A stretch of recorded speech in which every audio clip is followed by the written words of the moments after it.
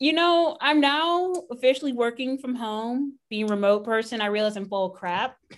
I thought, it'd be great. I just roll over. I have no commute, but I'm still coming to late every day.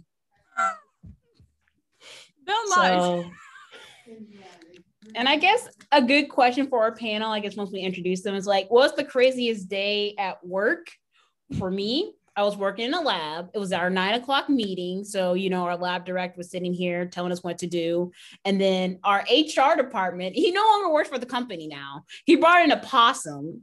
He said, I was told to bring it in because, one of our other members, Mr. Pancake, would take us out and give it. So it was weird. We all went and looked at this possum who was eating cat food in a cage.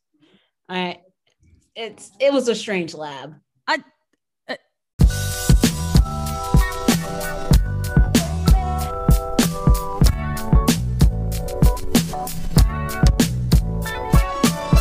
Anyway, with that, welcome back to Confrontational Millennials. My name is Nikki Alley.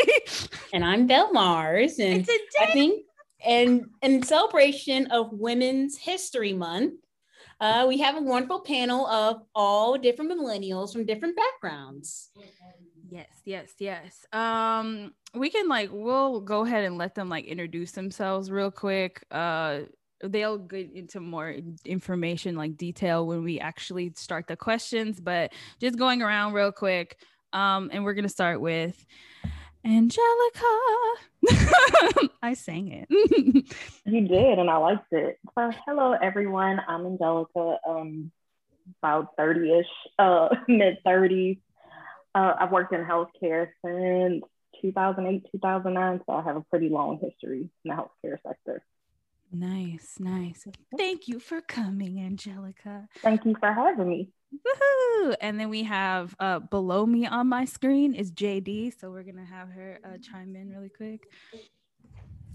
Hi everyone, good afternoon. My name, for the purpose of this podcast, is JD, and as my name would imply, I have a law degree, and I finished law school in 2019. I'm still in pursuit of my bar license. So if anything arises and someone wants legal advice, I'm not the one. I can't ethically or legally provide advice.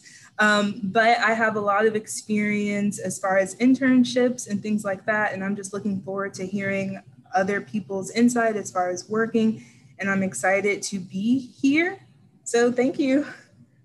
Yay, JD. She's gonna rock it. She's gonna be the best lawyer ever. Anywho, right next to me on the screen is Stewie. Everyone should know Stewie at this point, but we gonna let her introduce herself again anyway. So I'm not team toxic today. So my name is Stewie. I'm in education. So my journey through education hasn't just been through K through 12. I have been a teacher for the last 3 years in a K through 12 classroom. Before that, I used to work on the university level. I worked anywhere from student advising to alumni affairs. I actually worked for equal opportunity and regulatory compliance on the university level, and I did diversity work on the university level. Yay, education. It's important. Awesome. And then finally, for right now, someone else will be joining us, but for right now, we have Linda. Hello. So yes, my name is Linda. I currently work in education, I guess, tech. I'm at a high school, and high school, the students and faculty have laptops, so they have an on-site help desk. And I am in there kind of running the student workers when they come to school after work because they fix the computers. But during the day, me and the other help desk manager are there kind of making sure the students aren't, slamming their computers on the ground and being like, well, why isn't it working? Like, well, because you slammed it on the ground, sweetheart. So doing that in the day, going to start my master's in cybersecurity soon. So yeah, getting into the tech industry. Yay, tech ladies. Yay. We'll introduce everybody knows what Belle Mars does at this point, but we'll let her introduce herself when we get to the questions. And I feel like everybody knows what I do, but we'll get to that as well. But first, we're going to rant about things in the segment that I like to call how women are and men are ruining our life. It was men before and now it's both women and men, because just people are being trashed this week. Okay, so we're gonna start with something easy-ish. We're gonna start with Sharon Osbourne, and the panel can like chime in whenever they want. But if you don't know what happened with Sharon Osbourne, she was basically outed as a racist, which shouldn't be that surprising because she's from the UK, which is the center of all racism. So she basically blew up at her co-host, Cheryl. Yeah, she blew up at Cheryl, who's a comedian. She blew up at her recently because she was asking her very easy questions. She was basically doing her job because they're on a talk show called The Talk, which is what they talk, you know. So she blew up at her on this panel when she was asking her questions about, you know, whether or not like her motivations behind kind of backing Piers Morgan, who is a butthurt former morning co-host of a show in UK, who stormed Good Morning Britain. Yeah, Good Morning Britain, who stormed off the set because he felt like Meghan Markle was being mean to him because she rejected him. I don't know. But she basically went off about that, and then she issued a pretty fake apology. There was an investigation done that basically let everybody know that she hated pretty much everybody on the talk who wasn't white, even the white people, because she called Leah, whatever her face was from the King of Queens, ghetto. So like no one was safe.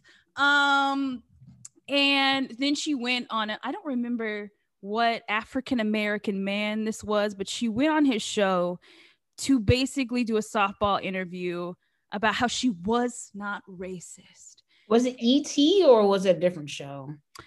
It's Kevin. I feel like his name is Kevin, which of course it is, but I don't remember what show he's from. But maybe he was like basically the host of, I guess, the panel. I don't know if it's his show, if it was ET or what, but she went on here. He was the one asking her questions, and he basically called for a whole bunch of black Cheryl. Who else did he call for? Cheryl. What's her name off of Insecure? Issa Rae? Not Issa. The other one, the light-skinned one with the very curly Amanda hair. Seales? Yes. He asked for her. I think it's Amanda Seales. Amanda Seales, yeah. Amanda Seales,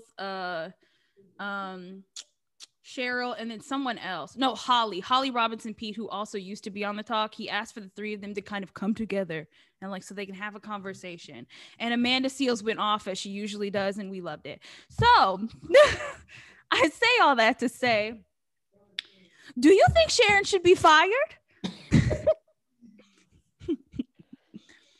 Yeah.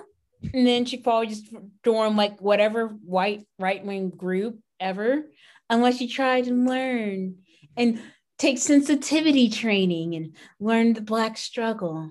But is it enough for her to take sensitivity training on the Black struggle when she called Julie Chen? She called her a squinty-eyed. I think she called her squinty-eyed. I don't want to say the word because I hate it, but it's a slur against Asian people. She did that, and she also called the woman who basically created the show. I can't remember her name right now. She's on the Conners or whatever. She's like the main character. Sarah Gilbert. Yes. She called her a fish eater, basically, and a pussy licker. Yeah, basically because she's a lesbian. So all around, I feel like she's just very. Is sensitivity training going to be enough? Yeah, I don't think it is. No. She needs the depths of hell right now. The farthest depths. No, ma'am. I used to run sensitivity training. I could tell you, studies show sensitivity training, diversity training doesn't work. Second of all, she must be on those drugs with Ozzy. She's been with him that long. She crazy. He's a zombie. He doesn't even know what his name is. Yeah, Angelica, you told me that Ozzy Osbourne would eat pigeon heads or something, and I'm like, what is going on with that family? I mean, it's British. I mean, they have that stiff upper lip and thinking there's no racism. That's an American thing. And thinking, no, what did America got from them? Racism. Yeah. Considering the Britons have touched every part of this globe and have territory everywhere, you would think that that's not the case. I would think that Britons will probably be one of the most racist out of the European countries. Well, if you want a technicality, Germany, I mean, the Germans had the monarchy. So it's like Germany, Britain right there. You know, 1A, 1B. Taste below, you know, right. licking the boot heels. But they basically, like, I think they postponed the show until Tuesday to kind of finish the investigation and make a decision. I don't know why they're acting like this woman is the face of the talk at this point, because she didn't even make the show, even though she is one of the only surviving long-term first members of the show, like the cast members. But get rid of that girl. Like, just give me another Black woman or something, like, God, or another Asian woman. Like, I really I mean, what if they get Candace Owens? No, like, I don't give me two wrongs don't make a right, Belmars. Okay. Wait, can I say something really quick? Yes. Actually, Candace Owens has been given her own show on the Daily Wire. So that is happening. She would not be available to do the talk, and I doubt she would see any value in contributing her thoughts on the show anyway. She's like, what kind of talk is this? I mean, unless they do Stacey Dash. I mean, she's not doing anything right now. Oh. I mean, she's Black and Hispanic. Money. No, when nobody is she Black and Hispanic? Yeah, Stacey like her Dash? dad's Black and her mom's Mexican. But when she got arrested, really? she said she was white. Keep that same energy. You are now white. White woman, honky, saltine. No one can see because this is an audio medium, but like half the panel when Belmar said that was like, girl, what? Oh my God. Okay, well. Or she can join Piers Morgan. They can just be two losers on like Fox News. Or OAN or Newsmax. There you go. So that's happening. Hopefully that gets resolved with Sharon Osbourne no longer being on the talk, but I don't have faith in lots of white executives, so we'll see. We're going to move on to something a little more somber. Obviously at this point everyone knows about the Atlanta shooting in what part of Atlanta was it in? Do you remember, Belmars? The Atlanta shooting, I'm not sure. I do know it was that neighborhood, but I'm thinking one thing that really pissed me off about the Atlanta shootings, how they always humanize the white shooter. I'm thinking he was a kid who just had a sexual addiction. He was having a bad day. I'm thinking all of us here on the panel has probably had a bad day at work, bad day at home, but we just don't shoot all. I'm thinking, it'd be great. Let me go shoot a bunch of white people. Let me go to Chipotle or something. But Chipotle. Yeah, because I'm thinking how many times we humanize him. Because as someone who's a lover of true crime, I think about John Wayne Gacy and thinking, oh, he's a family member. He loved his family. He did community service. He dressed like a clown, but then he also killed hundreds of people and buried their body under his house. So I'm just thinking, why do we just humanize so many of these people?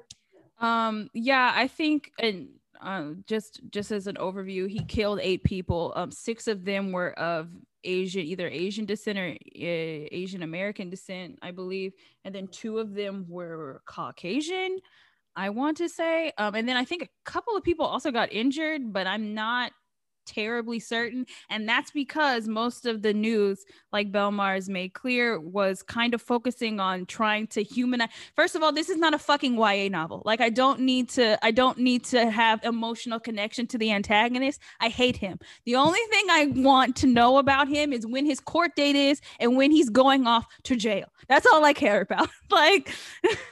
So a lot of the news cycle has been trying to tell me what church he went to, how he's traumatized when he was 8 or something because he's watched his parents have sex in the closet. I don't care. I wanted, that's not true. I made that up. Maybe, I don't know.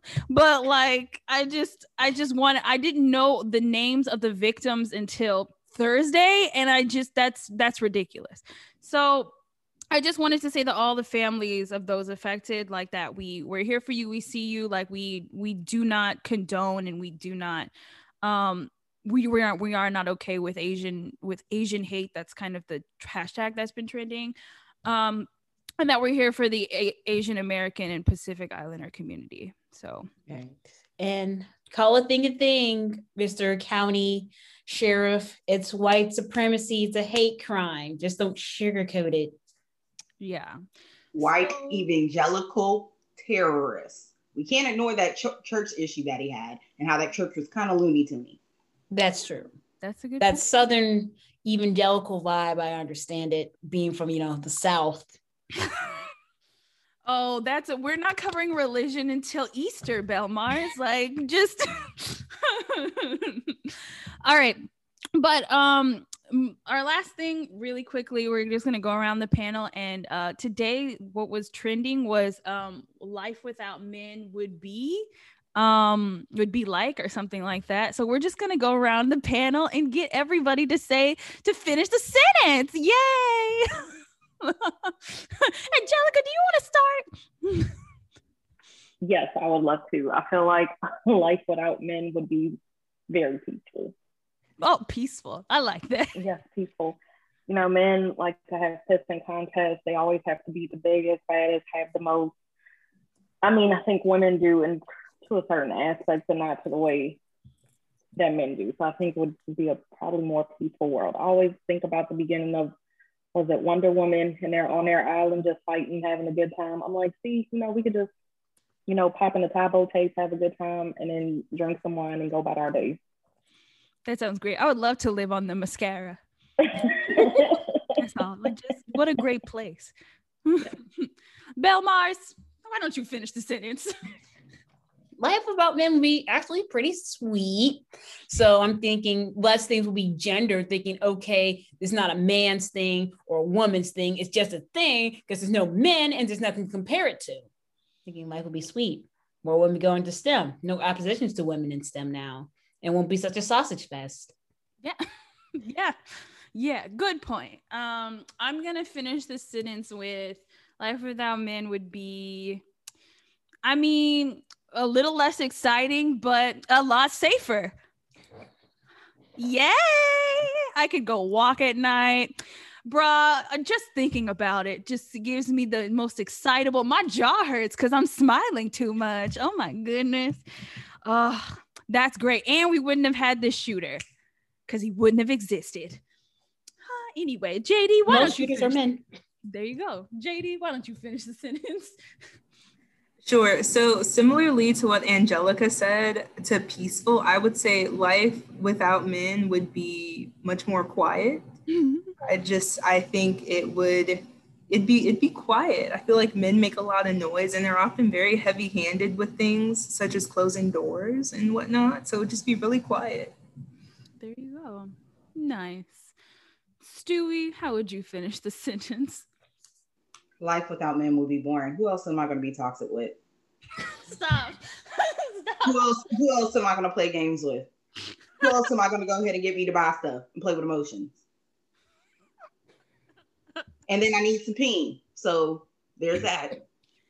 Stewie has her priorities straight. Linda. I think life without men, similar to what y'all have said, would be, peaceful, serene, less chaotic, but also boring at the same time. Because it's like, sometimes you just need the simple-minded affectionness that a man can give you. So, sorry to all the male listeners. You know what? That's what I got to say. Facts. We would get too much shit done. Like, we would have cured cancer and all of this. And then we would just be all like, what do we do now? We've made a utopia. God. Exactly. Female orgasm would be easier. Right. Yeah, because listening to sex versus the female orgasm, when they said that generally women either by themselves or with other women more likely to achieve orgasm. All right. You need a good hoe, He's like, I don't agree. Like a good man of like Omega Psi Phi. Get one of them. Stop. They never disappoint. That's a guaranteed product. Oh my goodness.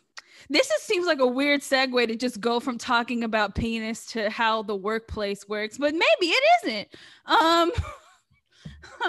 So let's get down to our questions. Belmars, do you want to tell everybody what introduce yourselves. Sorry, I'm real anal. I have a little script, so now I have to go by it. Belmont, please tell everybody what your educational background, your professional background, and your ideal profession is. Yes. So my educational, actually studied biology. I got a bachelor's in biological science because at the time I was dead set on going to medical school. And then I took the MCAT, a 7.5-hour class exam, and I realized I wasn't good. But after some advice from Stewie and her wonderful friend, who's also in public health, I actually went to safety. So I'm working safety operations. I work for big name companies like ExxonMobil in oil and gas, and also in clinical research. So right now I'm working remotely as a safety operations specialist at Moderna. So my specialty ran from oil and gas to healthcare. Nice. And what is your ideal profession? What are we aiming for? Well, my ideal position, aiming for is to become an industrial hygienist. You have to be working for 4 years to sit down to get certified for exam, but more education, you only need like 3 years if I get a master's. So hopefully aiming for a master's and get into industrial hygiene. So get paid a lot of money to tell people don't kill yourself in the workplace. Beautiful. I love when you can make money by telling people things they should already know. Right. Angelica, I mean, I know you already told us your professional background, but give us some educational background in your ideal profession. Oh my goodness. So I do have a varied educational background. So I did graduate high school in 2004 and started college that year. And of course, being from New Orleans in 2005, Hurricane Katrina happened. And I was at Xavier at the time studying to be a pharmacist, which I knew I did not want. But I was just kind of on the path and going to school and just going through the everyday things. So when Katrina happened, it kind of put a lot of things in focus for me. I moved to Baton Rouge. And I was like, okay, I'm not going back to New Orleans, probably not going to do pharmacy. So let me think about what I like and think about what I can do that will not take 7 or 8 years to finish. So I actually became a respiratory therapist. I graduated school in 2008 and worked as a respiratory therapist pretty much from the time I got my license in January 2009 till about May 2019.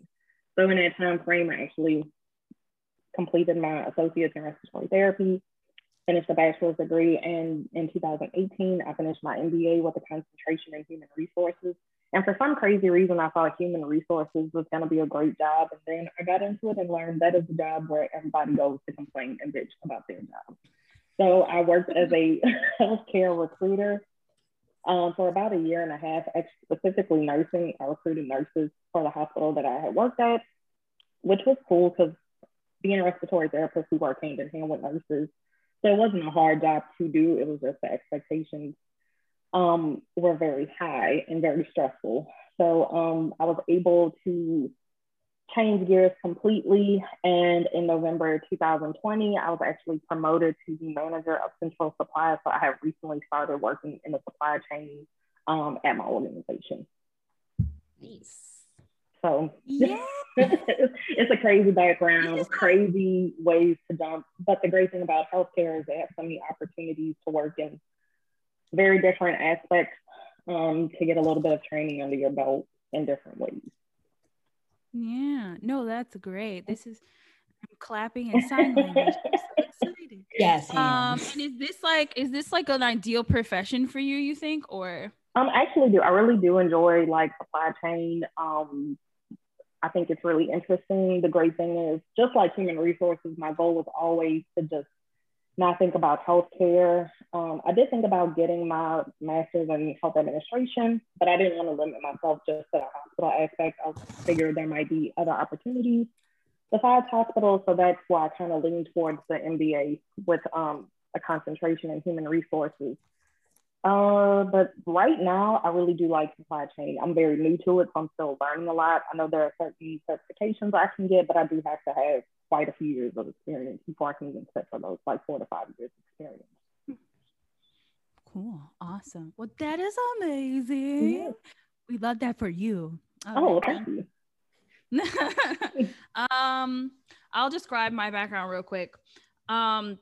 I went to the University of Houston. Spoiler. I got a double major in creative writing and psychology. I graduated a semester early, which I will rub in, everyone's face. I'm just kidding. I graduated a semester early, and then it took me about 8 months to get into the workforce, but I did end up in marketing, and I have pretty much been doing that for the last 4 years. And I have gone from marketing to healthcare to oil and gas to now government. So you know what? The girl is for all the industries, all of them. And then my ideal profession is actually not marketing. The girl just wants to stay home and write books all day. So that's my background. Yay. JD, you're up. All right, so I graduated from high school in 2012. Just like Nikki Alley here, we went to the same undergrad. Hey, also finished December 2015, so a semester early. And I had about like a 6-month period before I went to law school. So I worked very briefly as a substitute teacher.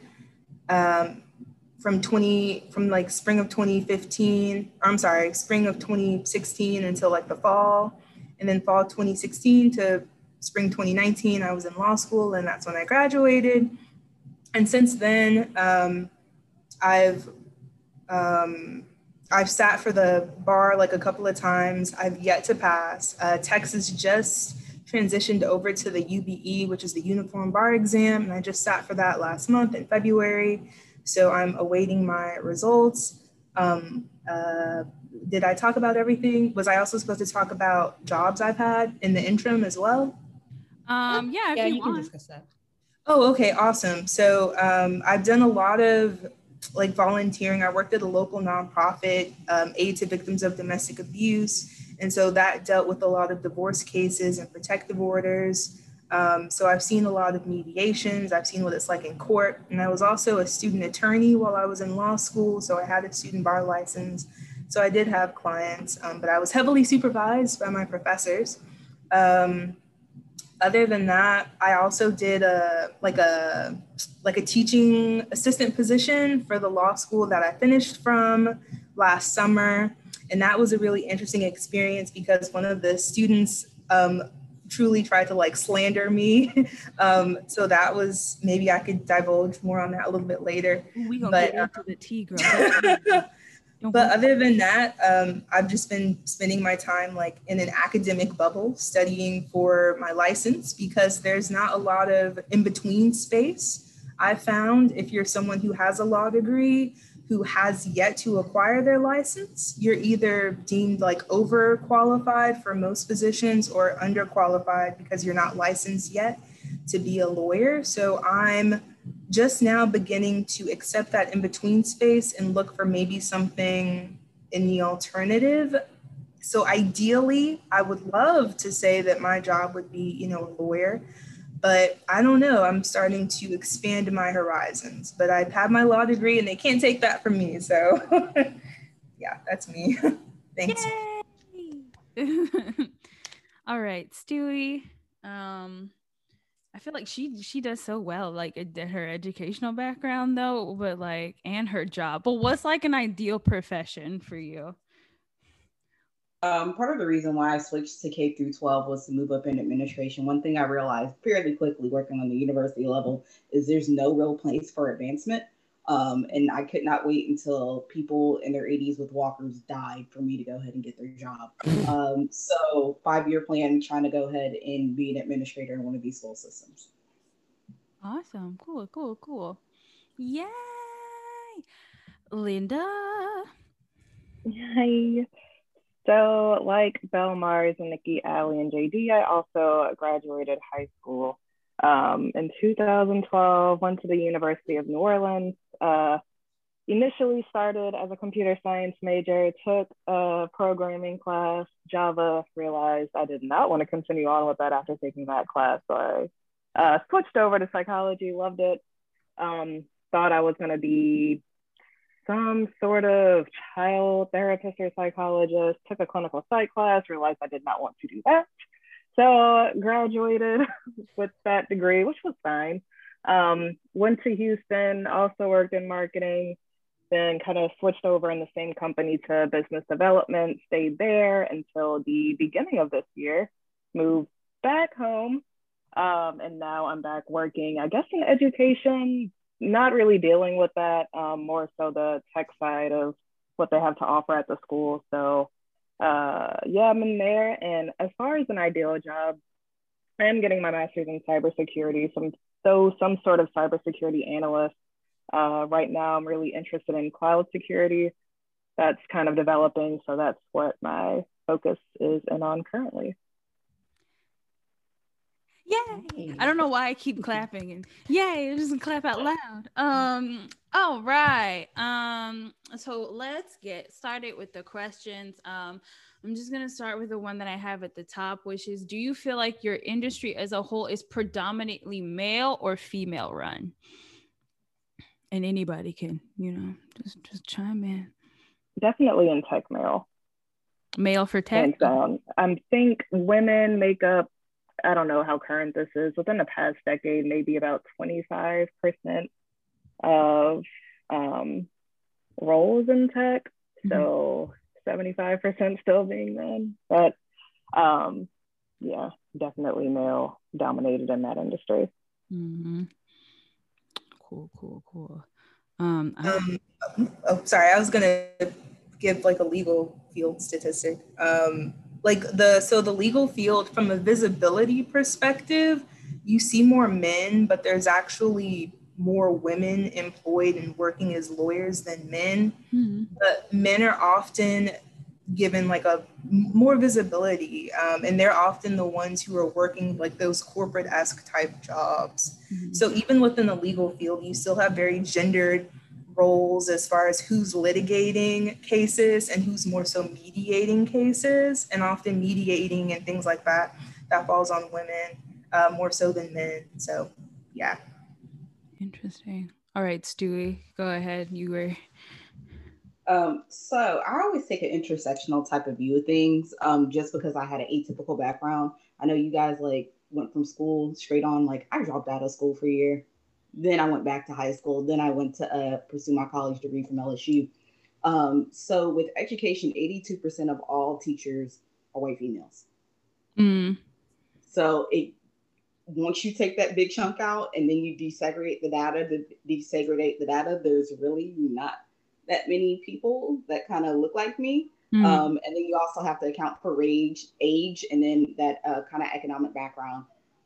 So a lot of times I kind of find myself being that unicorn in the room. But one thing I will say is the bottom level looks different than the top level. The top level, of course, is majority male, which is kind of weird. Mm-hmm. Right. Makes sense. Angelica. Yes, I think as far as healthcare, people have preconceived notions of pretty specific gender roles. I think most people think nurses are predominantly female, administrators are predominantly male. Like the higher up the chain, the more male driven it is. And at my organization, it is pretty true. You do see mostly males in the higher up positions, as far as like the CEO, CFO, the COO, pretty much all male, all white male. Besides myself, I think I could count on one hand. As far as the leadership meetings I've been in, maybe two hands. They might have 10 non-white, non-male people in higher up management and higher roles. But over the years, and especially my time working in healthcare, I have seen more males become nurses, more women, of course, are becoming physicians, but it's still a pretty heavily male-driven type of role, especially when you get to like orthopedics or different specialties. You tend to think mostly males are orthopedic surgeons, mostly males are neurosurgeons, and you're starting to see women kind of break into those pretty specific specialties in healthcare. Yeah. And I noticed the same, like in my industry as well, like those in oil and gas. There's a lot more men in this field. So, but it is pretty much, but more women when I go into healthcare. And even one of my supervisors that I work under in the lab, when I was telling my goals, he said, "Oh, you should probably go into healthcare. It's better for the ladies." So This I the went Ashy one? Yes, Of Dr. course it was. Ashley.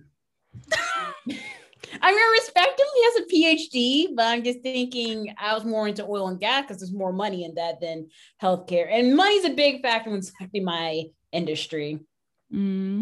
Fair. I would say in marketing in general, it is typically more female driven. I don't think I've ever been in a marketing department that has not been 90% female. And most of that 90% female is white females, white women. But yes, I will say, like, in all of the industries that I've been in, like Belmars I've also been in oil and gas. It was a sausage fest all the time, and they're not good looking sausages, so it's really the worst. And and with healthcare, I was like, I wouldn't say I was really like seeing, when I looked at the doctors, like the makeup was pretty interesting, but the doctors that were usually marketed were usually the men. And then in government, most of the department heads now that I'm in, they're men. Like there's a handful of female department heads. So, I mean, but I will say that the government agency I work for has a lot of Black people. Nice. Black people. But this leads me to a good follow-up question, because everybody has mentioned something about the makeup of like leadership. And so I'm wondering, like, if anybody has ever really seen, like, in any of the jobs that they've had, like a female supervisor, or if they've had like a female, like, head of the company, a female VP, like somebody kind of to look up to, or to for guidance, perhaps. Oh, in my industry, what I noticed in the STEM, me being biology, most of the people I know is in charge, like professors in charge, have mostly been men. I mean, I had to count on one hand how many of them have been non-white, and then how many of them have been non-women, but none of them in the both categories, which is kind of sad. So I'm just thinking, oh, I had a Black professor who was male, but then I have a female professor which was white. So I think very few of them where I looked up to where it's like, okay, a Black female in my role. It's unfortunate. We're gonna welcome in an extra participant. I don't know what to call her, but we're but she Belmars knows her. Hello, B.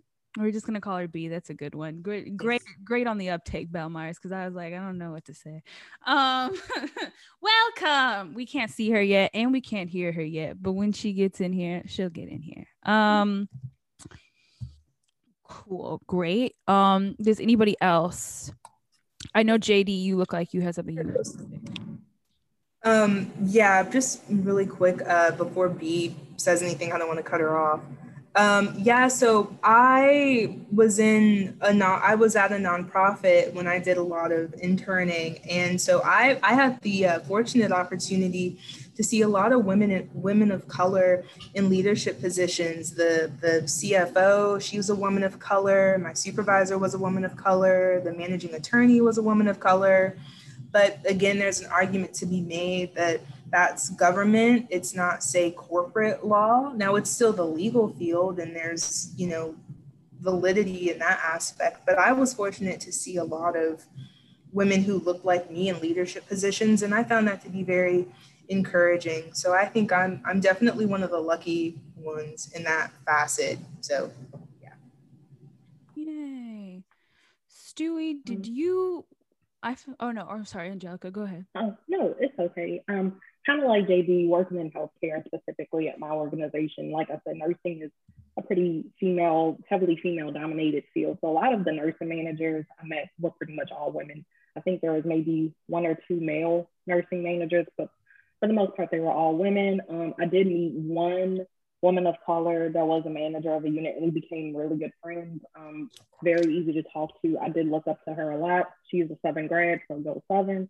So she was, definitely a great person to have in my corner. And even though my manager in respiratory was a white woman, she definitely gave me that push when I told her I was going back to school, not once but twice, what my goal was. And even when I told her, I didn't see myself being a respiratory therapist, she never stopped me. She actually, helped me connect with people in the HR department, since that's kind of where I wanted to end up. And even to this day, she gives me tips on how to manage staff, how to talk to staff, how to have difficult conversations. So my previous manager in respiratory is probably who I lean on the heaviest in my new role, just to have that guidance as being a manager.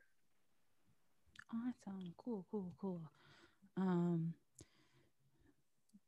Stewie, did you want to chime in, or? I know sometimes when you have I only had maybe one supervisor that was Black and female. And sometimes it was just so disappointing because it was like, I'm rooting for you and you're incompetent. You are embarrassing us. I'm trying to have your back.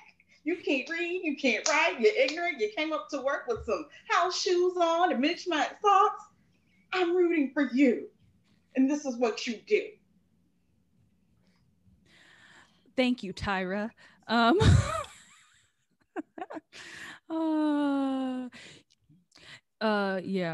Oh, hold on. Yeah. So when I was working in the marketing business development, my supervisor was a Black woman, and I loved her, still love her. She was great. But she was the only in that department Black manager. In our health and I guess our wellness department, we had more Black managers, but in that department, I think in marketing and business development, there were 3 Black women when I left, so out of 30. So, after those work meetings, we would get together and, just talk about the BS that ensued. But yeah, it's interesting to see, although, I just wish there were more opportunities. I feel like for my supervisor, she's been in that role for a while and hasn't, and I don't know if she would want to move up in a different sort of position, but yeah, I wish there were more in that department, more women with supervisor manager roles.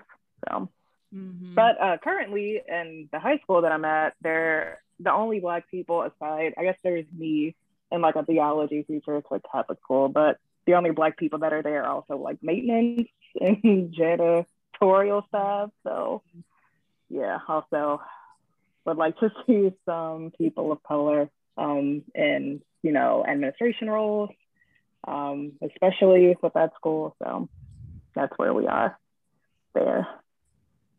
Yeah, I got you. We're gonna introduce our little latecomer, but it's okay. Really quick. Why don't you go ahead and introduce yourself, ma'am? Hi, I'm B.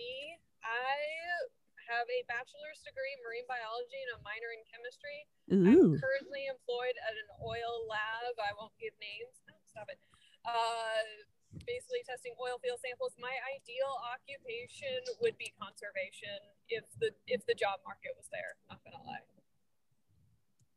Cool. Awesome. Okay. I think this is a good, everybody has kind of been talking about the women in their workplace, and I wanted to ask really quickly if you've ever felt like there was you have been pitted against another woman in your workplace in order to maybe move up, or if there's been some hostility from women in your workplace, perhaps because you were better than them. Those messy stuff. Messy. We're getting into the mess now. Yeah. I mean, not at my current workplace, because in the lab it's more of the lab versus the office people. But I would say when I was in college, it was more of, I wouldn't say cutthroat, but just who could be the bigger kiss ass. So who would go up to the professors, talk to them after class the most, who would go up and bug them during office hours. And I was very introverted and shy, so I never did that as much. And whenever I would try, I would always be bombarded with like other students. Not, I would say not only just like everybody, but I would notice that a lot of the female students would just like follow them around and just be like, oh, I'm just gonna bend over backwards for you and hopefully get into your like lab or whatever, or just like kiss your ass like the most. And it was just like hated it. I can imagine. I say, even though I kind of was a kiss ass in school anyway. I grew out of it. Anyone else?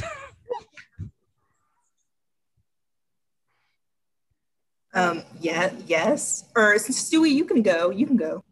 So I looked at it from two different sides, because one, being an employee, and then two, working in equal opportunity and regulatory compliance.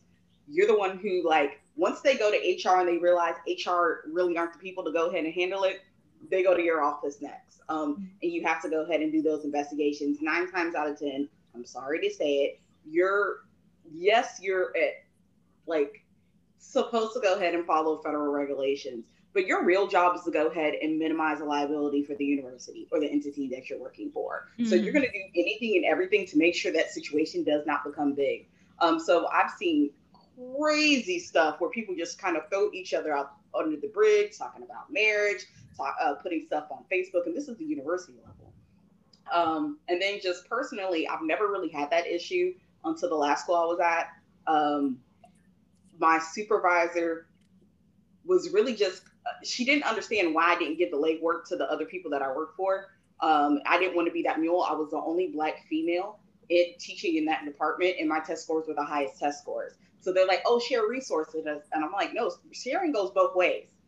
So that kind of created a thing, because I used to tell her, this is a waste of my time. I'm not talking to you people. I have nothing to say to you people. I'm going home. Until you get like me, and you can teach like me, we're not having this conversation. So that can go ahead, and that did kind of create tension, because I guess most of the Black people that they saw weren't on their educational level. They weren't on their job title level, and you have somebody younger than you telling you, being a Black person that is not a custodian, telling you, no, this is not going to happen. And I don't think they were really used to that. We love that. JD, go ahead.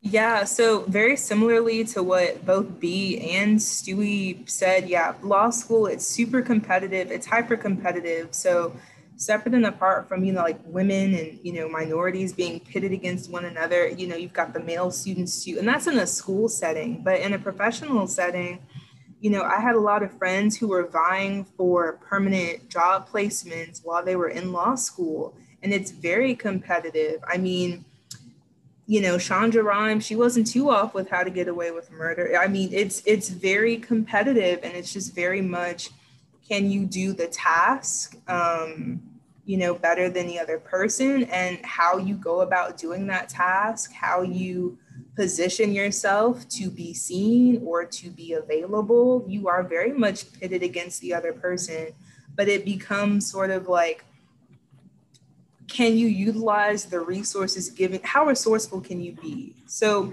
I really love The Devil Wears Prada. I think that's a great movie, and it really speaks to workplace environments, I feel, when Miranda Priestley is giving Anne Hathaway's character all those tasks to do, like make this happen, get the new Harry Potter manuscript, and she's running around town. It's very much, who can you access? How did you network properly? Did you schmooze with the right people? So it's very competitive, and it's very easily contentious. And that's what I found. That's what I've seen. And it's a very competitive job market. It's not necessarily about if you're a person of good character. It's a question of, can you do the work? Can you be a good work mule? So. And then I do have a personal story about that. So I have probably been working at my job as a respiratory therapist maybe 3 or 4 years. And my supervisor at the time was moving into a different department in the hospital. And they went to different staff members and asked them if they wanted to take his supervisor position. And I think the 2 or 3 people they might have asked didn't want to take it. One girl knew she was going to another hospital anyway, so she wasn't trying to take such a big position. So they came to me And they asked me, did I want to take it? Because I've been shadowing him. When he would get busy, I would kind of take over some of the duties when we were working as a supervisor and just kind of help him out. So I said, yeah, but there is somebody else. There is somebody with way more experience than me. Wouldn't you want to make this person a supervisor? And they said, absolutely not. This person had a track record of calling in all the time, not being a team player, not being just an all around a good respiratory therapist. She could come in and do the work, but that was about it. Whatever her assignment was, she just kind of did the bare minimum. And mind you, I'd only been a respiratory therapist maybe 3-4 years, so I didn't have a ton of experience. This other person probably had 15 years of experience, and so they actually promoted me. She was the goal of the position was they were going to have a supervisor work Monday to Thursday, so that way we could take call. We would rotate call on the weekends in case there was a call out, or if we do disaster call, which is where we get like huge number of patients into the hospital and you need all hands on deck. So they wanted somebody off on the weekend so that way we could rotate that call. So they demoted her and then promoted me. Yes. And then I tell her they were demoting her. So when I came into my supervisor position, I was met with a ton of hostility. And yes, this person was an older white woman who had been with the organization for a long time. So it was a very tumultuous, probably I was a supervisor maybe 6 or 7 years. So maybe the first 2 years, very tumultuous. I mean, I finally just had some of the big girl panties on to have the conversation with, why are you acting like this? I didn't tell them to take you out this position. I didn't tell them that I deserved it, you didn't deserve it. So we never became friends. I will not say it like that. Were we cordial? Absolutely. Could we work together? Yes. But as far as going out for drinks, or I worked nights going for breakfast and mimosas and we got off from work, absolutely not. We came, we did a job, and she would have Christmas parties. I would never be invited, which I was fine with. But as far as coming and doing the work, they knew I would come in, they knew I did the work. And then I didn't show favoritism, which was something that this person did a lot. We have to make assignments for our own shift. So I would make it to where it was fair for everybody. Not who was my friend, who I wanted to have, an easy night. If we were all gonna have a shitty night, we were all gonna have a shitty night. If we could all have a good night, we would all have a good night. But I wasn't gonna give somebody a light assignment just because they were my friend. And they knew that, and I guess that's how I got promoted over her. And unfortunately, this person did just get fired, probably within the last couple months. Oh, well. She wasn't just a terrible person, side note. So it's like overall, she just chaotic, mass pandemonium. So I mean, she kind of, I don't think got what she deserved, but yeah, it was a lot of pandemonium. And unfortunately, this person, her partner was a manager of a nursing unit, so it did cause a lot of confusion within the organization. It wasn't just our department, it was organizational confusion and a lot of disruption. Oh, yikes. Ooh, but we love a good ending. Oh my. I'll share my experience really quick. I have the last 2 jobs I had. There was actually an older, and Linda knows exactly who I'm about to talk about. There was an older Hispanic woman. She looked like she had to be in her solid 50s, but her face looked like she was probably 80 because of the soul inside of her. But she was a hawk-eyed little just batty old woman, like constantly monitoring me about when I got back from lunch, was trying to push a lot of her work onto me, just would smile in my face and stab me in the back. The OJs, what a great song. So at the end of the day, like I did end up releasing myself from that situation. But yeah, like, I mean, no one trusted her, so that was nice. So that was a plus, but that was unfortunate. And then at my second job, it was kind of like that bad luck followed me, because there is another Hispanic woman, but that was an 80, with a younger body. It was as if this woman like transferred herself into a younger body and then called herself Karen. I'm dead serious. Her name was Karen. And this girl would ask about where I was going. She would constantly be trying to figure out what I was doing. Belle Mars is dying on the other end of the phone. And like it was too much, brah. Like she would tattletale on me, and I felt like I was back in kindergarten. So this is to say that like I know exactly like the games that and how low that women can get, and I hate to see it, you know. But I mean, when your name is Karen, what else do you expect? That's true. I have an aunt named Karen, but she doesn't act like a Karen. That's good. She a crackhead. She's a multi-crackhead. No, why did I know that Stewie was gonna come on here and set the record straight? He said she's a crackhead. But she's not a Karen. She's crackhead. Is that better though? Is being a crackhead to sell better? like telephones for like $10. Like, come on. You're begging people for money at the gas station. You're a crackhead. There's only one time I've seen a mean crackhead, and she was a woman, and she went up to somebody, asked for some money, and they told her no, and she said, "Fuck you, bitch. That's why you gotta go to work and you got a job. Ha ha, you got a job." I never heard of having a job as a woman being an insult until New Orleans. When did being a crackhead become a flex? Only in New Orleans. Only in New Orleans. Yes, that's true. How do I segue from this? How do I? So I guess we can talk about the pandemic.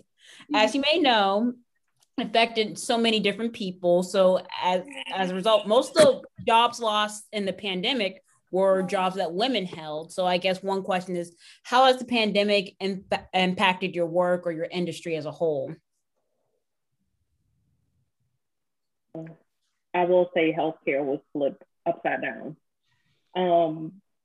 As a recruiter from the administrative side, my recruiting, if I had a 15 question interview that I did, it was reduced to 3.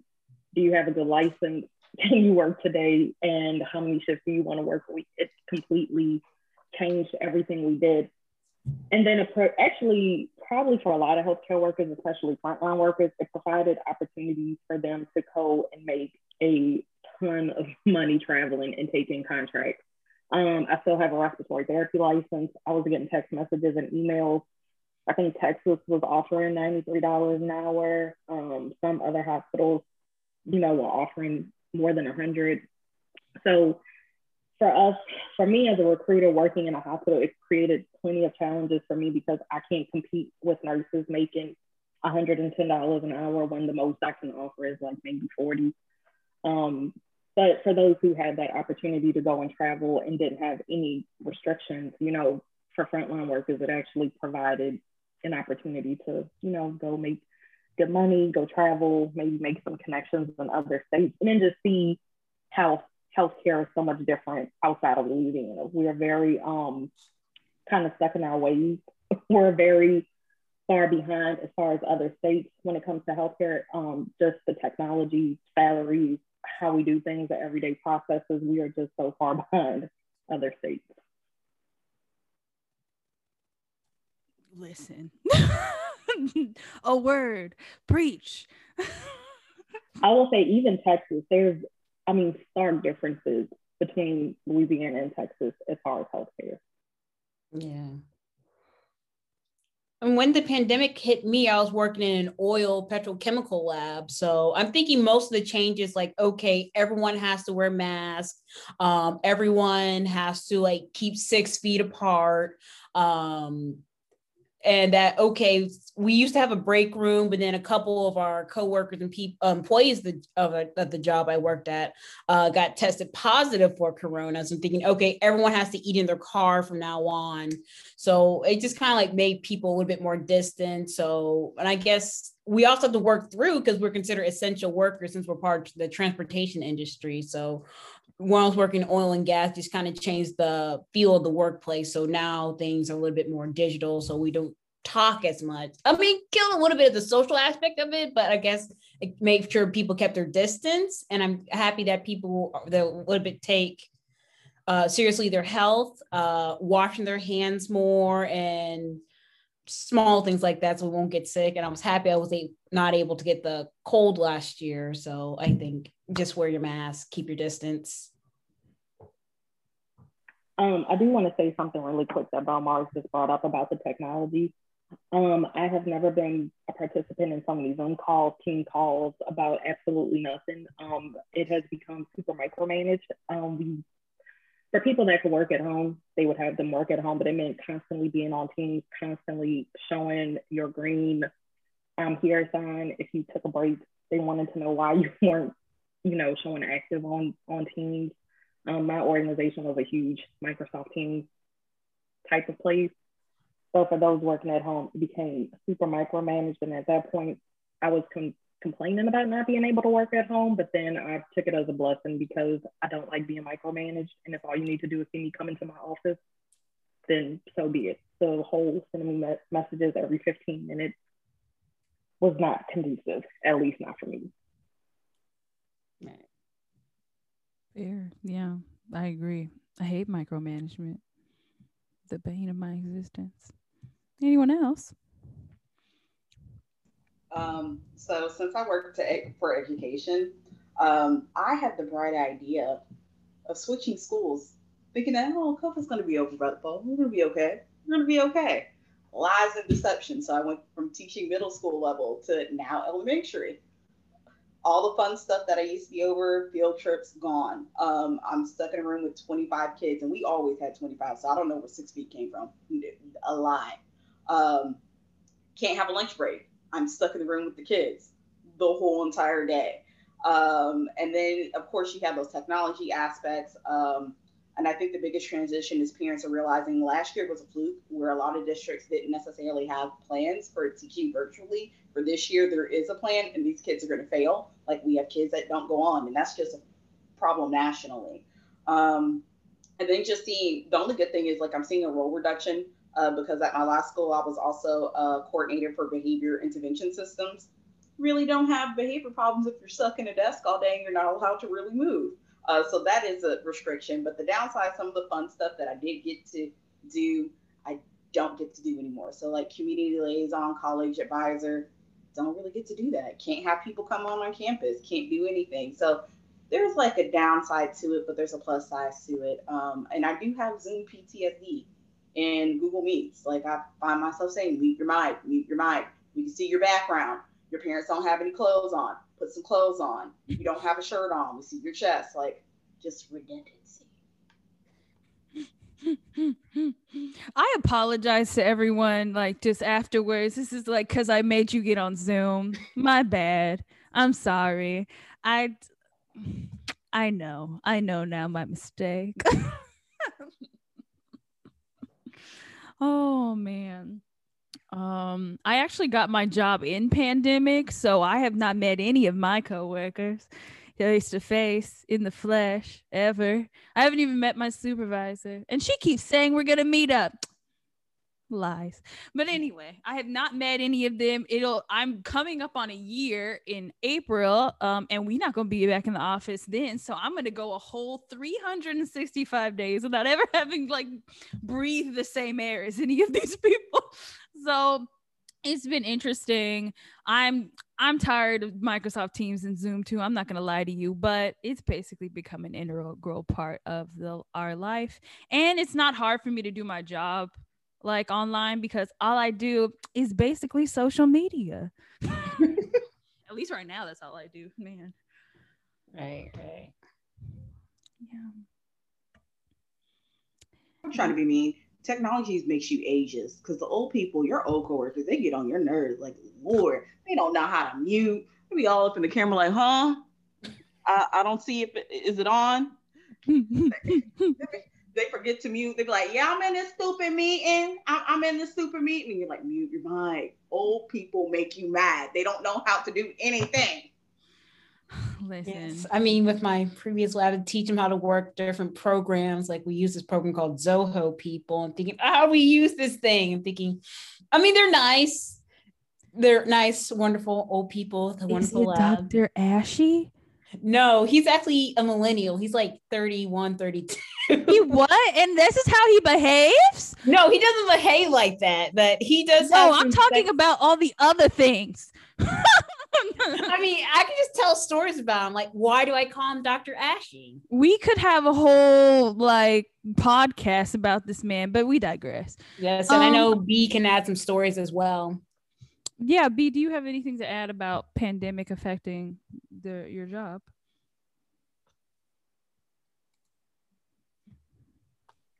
Yeah, well, before I actually got this job, my other lab job had to let me go due to the pandemic because of like financial cuts. Mm-hmm. So that kind of sucked. But before that, I worked from home. I was a tutor online. And let me just tell you, I don't have the patience. I used to tutor kids when I was in college, like part-time, and it was fine. But I can't tell you how many times like kids would log in and they'd be like, oh, I need help with my art homework. It's writing a paper about this and this. And it's just like, dude, my subjects are math, science, maybe a little bit of physics, but like, that's it. Like, I can't help you with the rest. And then they would report me because I wasn't helping them. That's wild. Kids. What? Kids are vicious. They're the absolute worst. I'm sorry, but they are. Like, I don't know what these parents are not doing, but like, I can't. I feel you. I mean, I haven't worked with kids in a hot second, but my kid, one of my fourth graders is a pimp. I just found that out on computers last week when I was absent. Not a pimp. Yes, he's telling all the little girls in the school, put your pussy on live, I'm gonna give you $1,000, and they're doing it. I can't. Oh my god. Oh my god.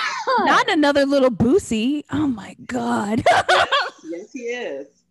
His Instagram was canceled by Mark Zuckerberg. So there you have it. That's right. So, Mark Zuckerberg, come get this other man. Come get this other man. Oh my god. Oh my goodness. Okay, this seems like a good time to ask what an ideal work environment for you would be. Because this ain't it.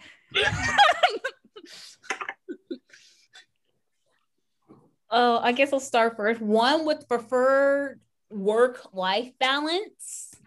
Because I know at my previous job where we worked like 5 to 6 days a week, and it was exhausting. Like, I enjoyed the camaraderie. Like, some of the people I'm still tight with, like B and a couple other people I talk with, but I'm just thinking it's just exhausting, and there's a cap how much I will make financially. So I'm thinking, well, I shouldn't be trashing my previous position, but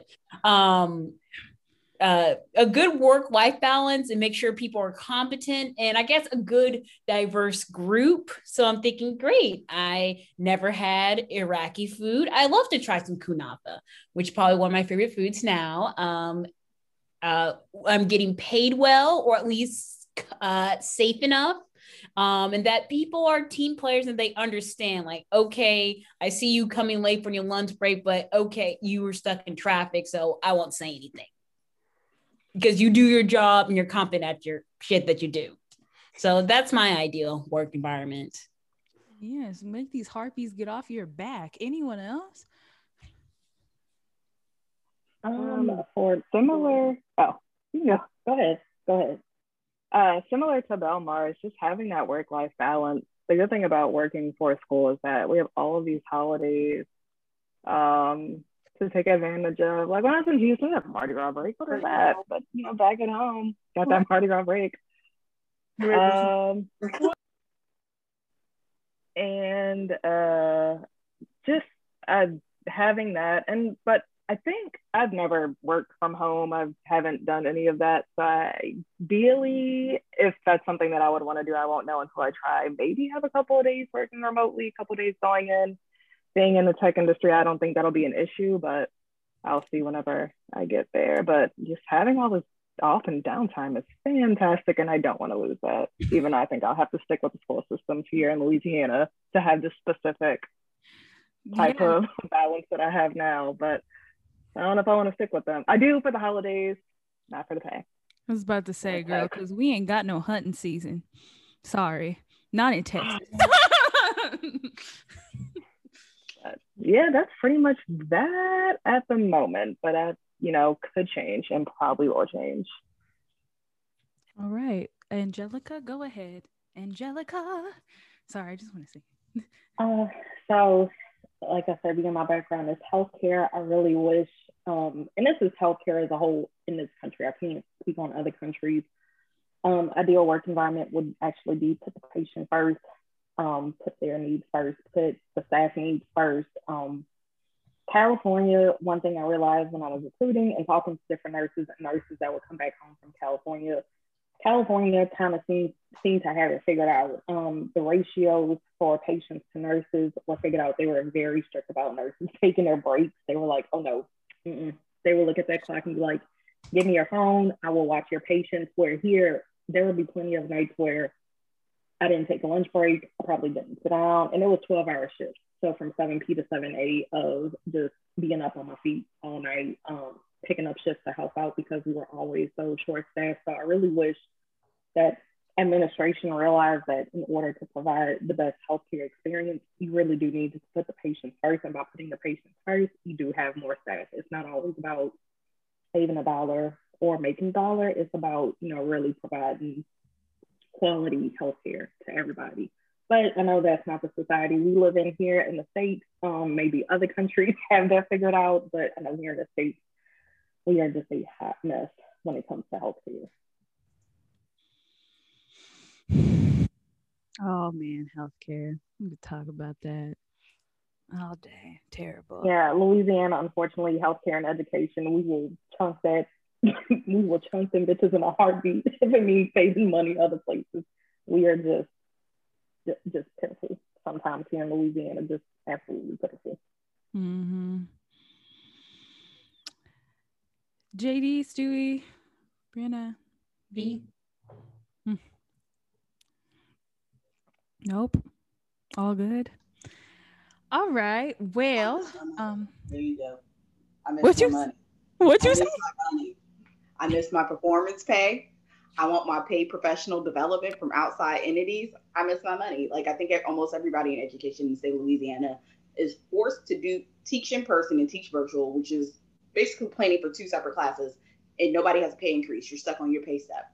So, and there's no bonus, but you're in class with like 28 kids that can't keep a mask on. Wonderful. Louisiana.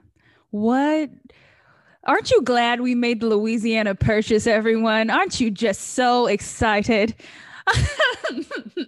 How about, okay, so let's talk about this. Since we were all kind of bringing up problems in our industries, if you could fix any one problem facing specifically women in the workforce that you're in, like the industry that you're in, etc., like what would it be and why?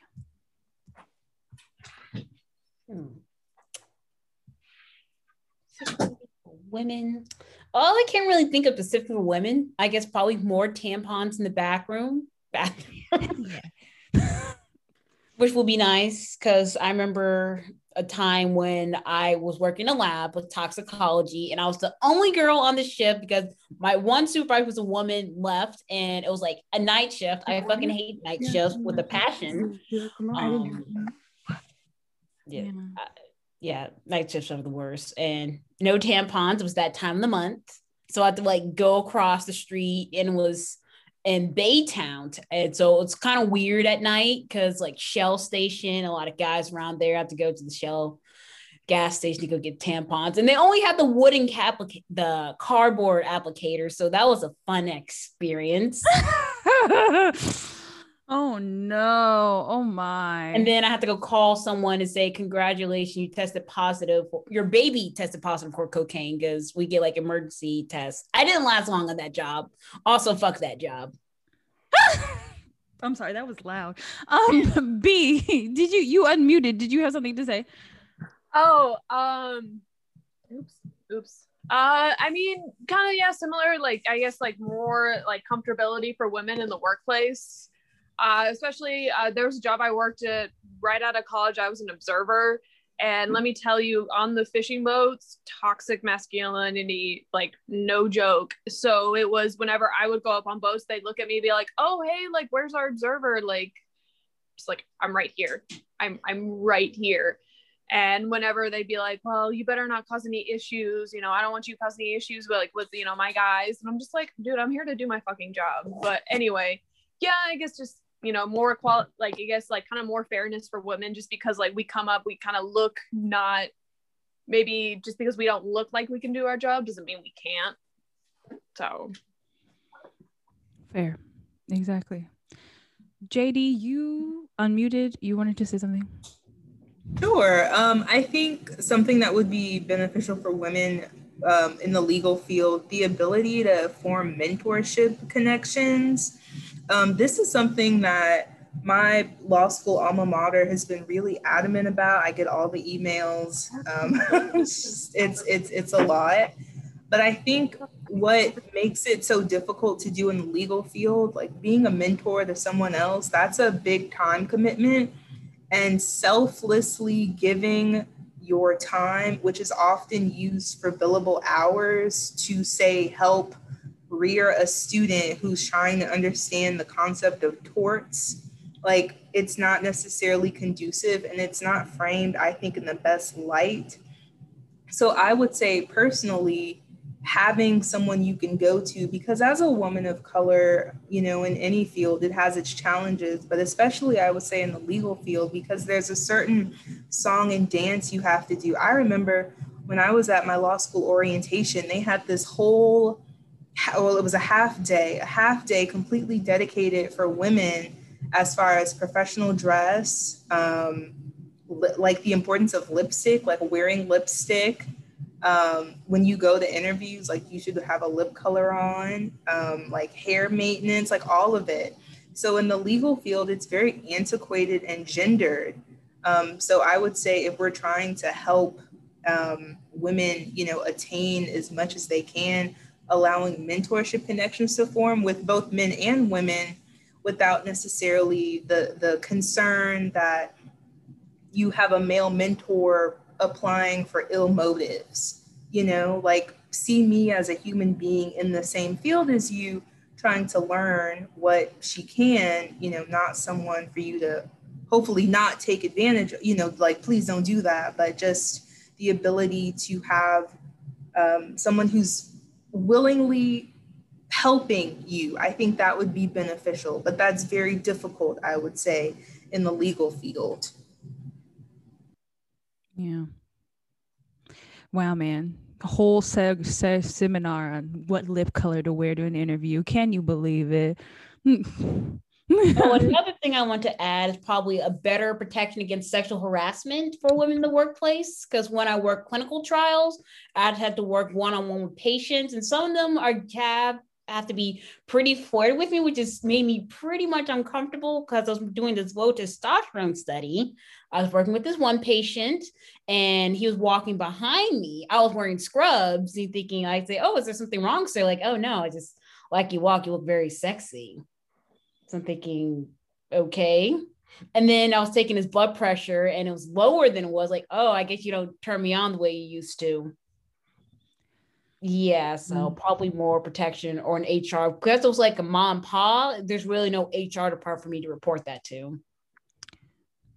Yeah. Can I hop in really quick? Yes. Because I think Belmars, you make a great point, right? So one of the really great things about the resurgence of the Me Too movement, it provided visibility to all these subtleties that sexual assault and harassment can, you know, inhibit, right? It's not just something that you're seeing on TV. It could be something as small, like the fact that this guy was like, oh, I guess you don't turn me on. What?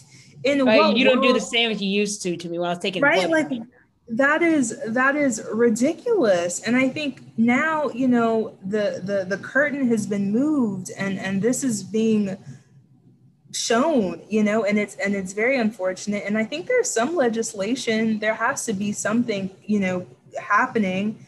I think perhaps at a macro level, this is getting attention, but it's more so how can we get this effective on a micro level? And that's where, you know, like you said, legislation comes into play, but it's garnering attention and people are having the conversation. And I don't think that should be discredited. But I'm sorry you've had to endure that. You know, you shouldn't have to have dealt with something like that in the slightest. Agreed. Kind of piggybacking off of a couple things. I think the biggest thing that at least I would like to see from employers, every employer has an affirmative action plan. Almost every industry has a desperate impact on either women, more specifically, uh, people that aren't white. Because when you say women, they automatically think white women when they do their hires. But when they do their affirmative action plans, they have to break it down for race also. So my thing is they need to go ahead and keep that same energy. If you can go ahead and hire me as a Black woman on your lower levels, then you need to have some type of pipeline to let me get to the tops of your organization. If you don't have it, then your organization, especially how you're doing how you're attracting your top candidates, you need to go ahead and throw it away and restart it all over. Don't tell me that there's not enough qualified applicants. Don't tell me that women don't want to go ahead and apply. You're being fucking lazy. You want to go ahead, hire somebody that you think is your homeboy that is fucking stupid and can't read. I need you to go ahead and do your job. Mm-hmm. Make it possible. Do the work. If you can go ahead, like just think about it. If people can go ahead and scour the country or scour the world for rare minerals and different talents, if they're like an athlete, you can do the same thing like with the organization, especially if it's internally. You just got to go ahead and put the legwork in. Don't make excuses. Definitely. Agreed. Does anybody else have any? Does everybody else want I do. I would love to see just different maternity leave policies. Currently at my job, we do get 12 weeks of maternity leave. Now, there's a kicker to that. It's not paid maternity leave. We only have one bank for vacation time. So basically, I would have to fund my maternity leave myself. We do offer short-term disability, but let's say I wanted to have a baby next year, I would have to sign up for short-term disability this year in order for it to be active next year and then use it then. But I would just love to see some type of maternity leave protection, more than just the 12 weeks, because I can promise you nobody is bonded with a baby. Nobody wants to come back to work after 12 weeks of pushing a living human being out of your vagina. Nobody wants to come back and be stressed, worried about who's watching my baby. If you can find reliable childcare, that is a huge struggle for parents, especially now that most parents are working. You know, it's a two parent household that a lot of parents, both parents are working. Gone are the days of one parent staying at home and able to raise kids. So I think, just having that opportunity to stay home a little bit longer with your baby, because 3 months, I promise you, I don't have kids, but I just feel like 3 months is such a short time frame to just hand your baby over to a complete stranger 40 hours a week. So I would love to see more maternity leave and even paternal leave. I think right now they might let dads take off 2 weeks. It's that at my job, but 2 weeks is still such a short time span, especially when babies are changing so quickly. You want to be there for those moments. I mean, 2 weeks is just a drop in the hat when they're that small. Mm-hmm. Agreed. That's not nearly enough time, especially like 2 weeks for a dad. Like, I'm trying to get this man to love this baby so I won't be the one to do everything. Jesus. Yeah, in traditional man-woman household, because I'm thinking, what about those of the LBGT parents? I'm thinking, okay, well, if you have 2 moms. But if you have 2 dads, are you trying to say you're only going to give them 4 weeks to be with their baby? No. Exactly. Or even if you're a traditional, man-woman household and you adopt a baby, or you foster, you have kids that may not be necessarily babies coming into your household. How does that, how does your job take that into account? You still have to get these children acclimated to your home if they haven't been a part of your family. So, I mean, it's just a lot I think we could do as a country to try to revamp that whole system. Yeah, definitely. Linda, did you want to chime in, or? That's one of the reasons why the tech industry is looking like a winner. A lot of the companies I looked at have these really good, just unlimited PTO, or, have 4 months, 6 months of paid maternity leave or something like that for paternity leave as well. Just if you're adopting, they have some time for that so you can bond. So one of the reasons why I'm looking, I think even now Shell oil, they have 4 months for both maternity and paternity. I could be mistaken, but I believe that's also something that they've done. So I think as far as like the tech industry, they're, trying to kind of get that. But as a whole in this country, we do need to be better with maternity and paternity care. But yeah, just kind of everything that everybody said, I agree with. And I think we have a long way to go, but I think we are, making the strides, getting there. So we just gotta keep on going and pushing. And then one more thing, kind of tying into maternity leave, would also be like breast pumping rooms. I can't tell you how many friends I had that had to go pump in the bathroom or found an empty patient room to go pump in because we did not have designated pump stations, or designated places for new moms to go pump. I've also had friends that, I had a really good friend of mine who would come to work and she would bleed every shift because she was so worried if she went out early on bed rest, she wouldn't get her full 12 weeks because they would start her time as the time she went out on bed rest, and that would be counted towards her 12 weeks. So just some things to think about. Every day this country shows its ass. I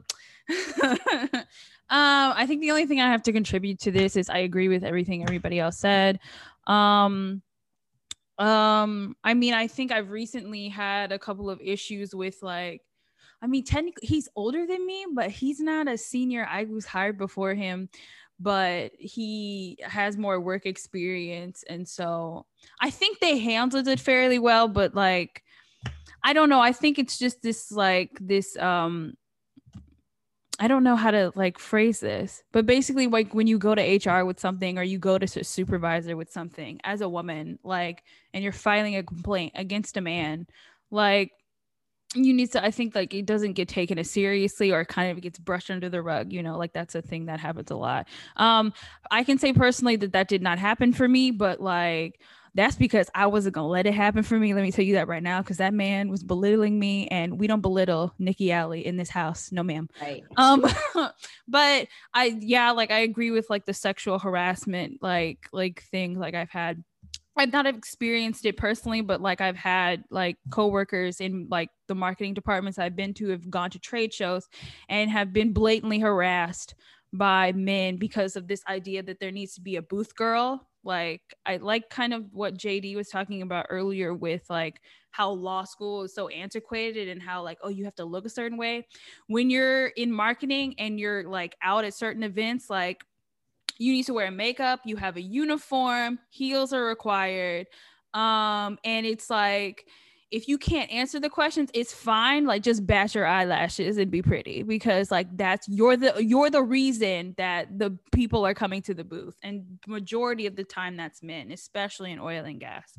So a lot of the times they would just have these booth girl things, and there's this mentality that it's just kind of oh, I can say whatever I want to you and you're not going to do anything because you're basically a representation of the company, and if you dare speak up against me, especially if I'm higher up in another company, you're going down. So it's just the kind of those two things.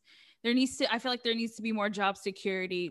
If a sleazy man says something out of pocket to me, I should be able to slap him in the face. And if I can't slap him in the face, I should be able to report him and be assured that I will be heard. So I agree with all that. That is great. I'm going to wrap up the questions because I don't want to keep y'all here forever. But we're going to ask Belmar's question and then one more question from me. What is the most interesting day that you've ever had at your workplace? And that could be any workplace you've ever been in. Well, I think I already told the possum. Did I tell the possum story in the OG? And we all were cat food in a cage. Cool. Yes. And there's another one also in the lab. So it's probably one of the pettiest I ever been. So it was on Christmas last year. Mm-hmm. And so we supposed to fill out these Secret Santa things. Mm-hmm. So this person, he had 2 weeks to fill it out. So he did not. So I thought, okay, he didn't say what he wants. He wants to make it a secret. Mr. Pasta Sauce, he's lazy. So I thought, okay, I asked around. One of my friends that work with me, like, oh yeah, he actually likes Metallica. So I'm thinking, I'm gonna put it in Victoria's Secret bag. Yes. So I was thinking, should I go with this or should I not go with this? So I was thinking about it. Go with it. So a lot of people saying go with it. Then a lot of people, another person say, no, don't go with it. Cause since it is like, it's a minority owned company, a lot of people from India, it's probably the first year they've been in America.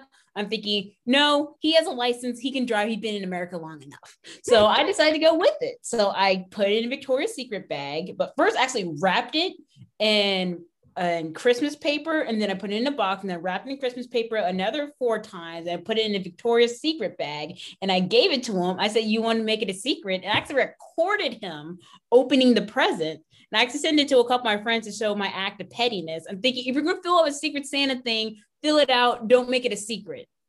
I mean, here I am like Sherlock Holmes trying to figure out what he wants for Secret Santa, and then here I am. It was probably great because everyone got a laugh out of it. I did. I had a good time.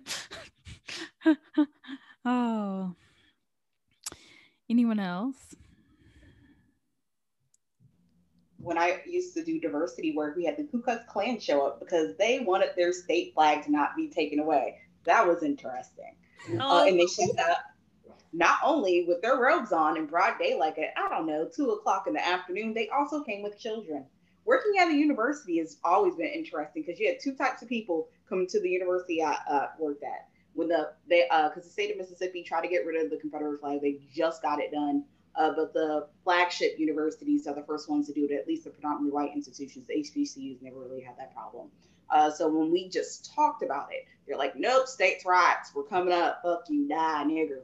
Then we had incidents with the noose, and I was trying to get the kids to snitch because we had the FBI come down because they put a noose on a statue at the University of Mississippi. And I was like, hey, that's $50,000. You don't have to report them. But if you want to tell me who did it, we can keep it in between us. So we had a lot of fun times. And then we also had the Crazy Jesus people, the Burning Hell Gospel Ministries. That's a real church. They give you little pamphlets, and they tell you we're all going to die. You need to join their sect of religion. They bring their children. They skin you with bullhorns. If you walk with your friends, I remember I was walking with a coworker. They're like, "Oh, so are you buddies? Are you lesbians? You're going to hell." And I'm like, okay. So, always interesting at the University of Mississippi. Oh my God. So I've told Linda plenty of times because she loves to hear my hospital stories, and especially working nights, when the only things open according to that guy, whatever his name is, Chrisley, the only things open after midnight are like legs and hospitals, and that's true. We would see all kind of things. I've had a few interesting stories. I was at work twice. 2 nights, a few years apart, but I've been at work when they've had shootings at the hospital, so that's always a fun time.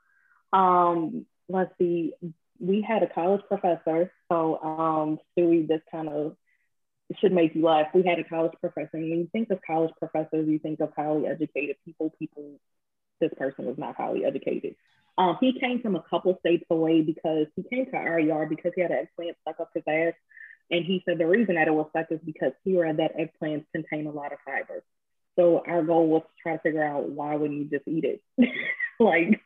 You didn't have to ingest it that way. You could have simply just stewed it, sauteed it, did all kind of stuff. But probably one of the most interesting nights, both nights were in the ER. A doctor's wife came up to the ER, and she came with a crowbar because she wanted to know which bitch he was sleeping with and was ready to break her ass and his.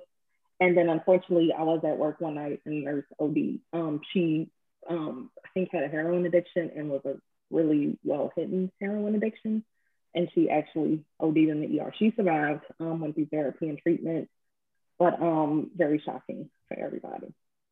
So I will say hospitals, kind of like Grey's Anatomy, there's a lot of people sleeping with each other. I will say that Grey's Anatomy got it right there. But you really don't know what's going to walk in through the doors. Get it, a whole eggplant. Who is gonna follow that up? The whole eggplant. Or people really do put PVC pipes up their butt and put a hamster up there. That actually is a very common practice. It's more common than you think it would be. Oh, Okay. All right. I mean, No. Mars. Oh, yeah. Yeah, I could go on. I could probably do a whole segment just on stories I have from working. Oh my god. Okay. Well, JD, did you had something to say? I mean, honestly, anything I was gonna say, it just pales in comparison to what was just said. Like, well, okay, well, here it is. I'll just throw my story in. So, I had a TA position last summer, so like summer 2020, and it was only 3 weeks, and it was through Zoom, so it was completely virtual. And I was a TA, and there was this other TA, and basically one of the students in the program, I'm convinced, because we had to monitor the students, and so they had a legal writing class, and so they were broken up into rooms through Zoom. And I was helping this one team, and they just weren't getting the assignment. And I was trying to help them because I try to empathize with people. And I was like, I know what it's like to not know how to do legal writing. It's a whole thing. Let me help you. And perhaps, I had too much zeal, too much vigor.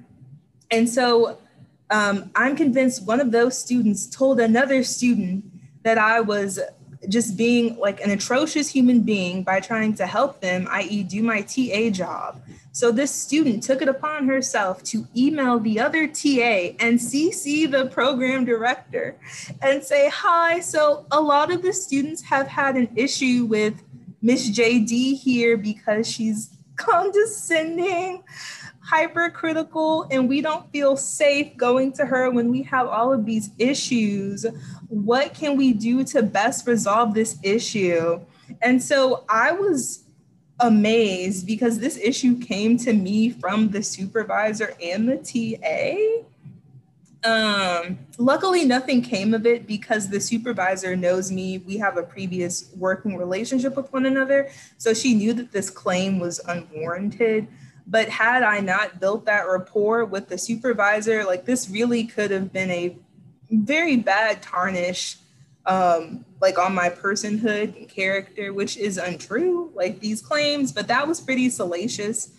And I never really got closure because the supervisor was like, okay, hey, I know you, I don't think this fits your bill of description.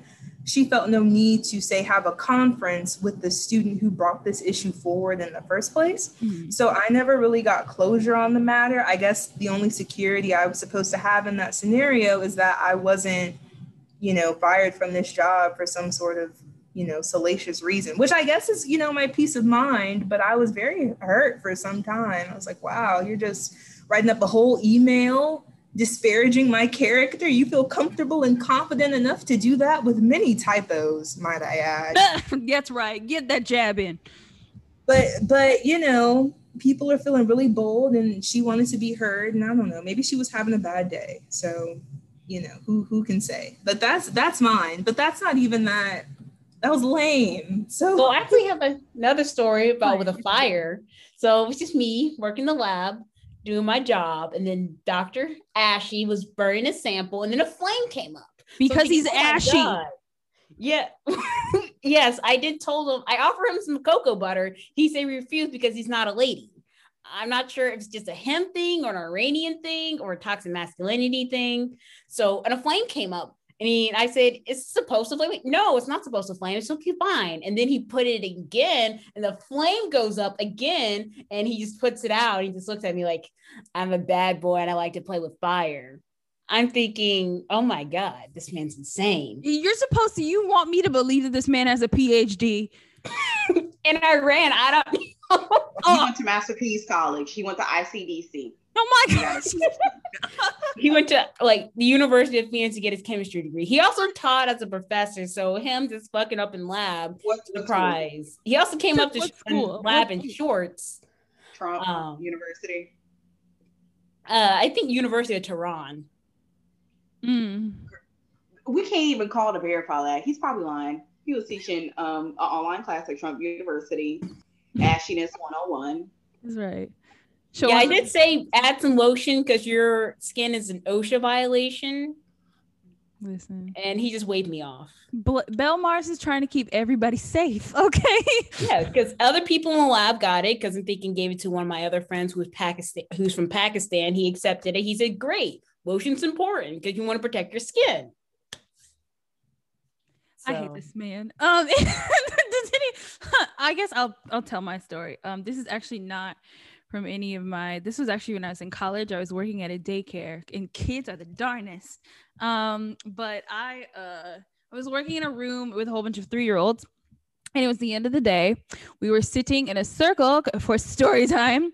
I don't even remember what story we were reading, but like I was on the other side of the circles don't have sides, but I was I was sitting across from the head teacher who was reading. I was like a student assistant or whatever. And it was me, one other girl, and the other teacher. And there was this little like African, we called him African Prince because like the head teacher like knew his mom personally. And so she was allowed to discipline him. That is going to come later in the story. So that is important. So like we were sitting, he was like real excited because it's 6 o'clock. His parents are coming, right? We're like wiggling all over the place. He's like sitting in my lap. I'm like Indian style. He's like all over the place. He's like getting up and then like plopping back down and like dancing. There's no music, so it doesn't make any sense, but he's a child and it's cute.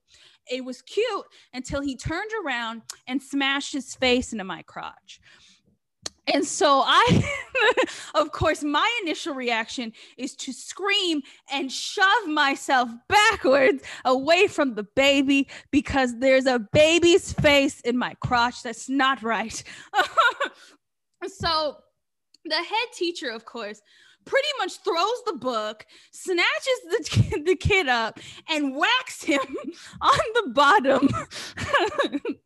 And of course, I don't know whether to be horrified about the fact that there was a kid's face near my privates or the fact that he just got whacked in front of me by someone who is not his parents. And so I'm like, do I like report this? Do I like, what do I do? But she was like, no. And like, she explained it to the mama, and the mama was upset, of course, like we don't do those things. And I have been traumatized ever since. The end. B, you have an interesting story to share on a boat about the lab? B? I mean, I would say not really that much from the lab. I mean, just like getting cut off a lot just seems to be like a common thing for supervisors to do to labs. But on the boat, I would say we got one of the doors came off the nets and they were deep trawling. So when the door like just came off, like the chain just snapped, the boat went from like being leveled to just like tilting to one side, like listing. And I was supposed to go out there and like do my job. And I'm literally like smacking into the side of the boat because I can't get my bearings. And so I'm just like, fuck it. I'm not going. I'm going back to bed. But like for most of the night, the boat was just sitting in the water like this because they had to like manually go in, fuse chains together, and like turn the boat around to like pull the net back into the boat. And it was a whole big thing. And then we had to go back into port to like get them to like, because part of the net then they found out got stuck in the propeller. So then we were just kind of like chugging along slowly all the way to port, and it took all night to get there. And the captain was pissed the entire time because we spent the entire night not working. And I'm just sitting there like, well, I'm getting paid by the hour. I'm doing paperwork. I'm still getting paid. And this guy was like, he also like, what pissed me off is like sometimes captains don't realize as an observer we're not part of their crew. So we can help out if we have the time, but we're not obligated to. And so this guy was giving me such a hard time for like not cooking. I would clean up after myself, but he would give me a hard time for not cooking for him or like the rest of the crew. And I'm just like, I don't do that. That's not my job.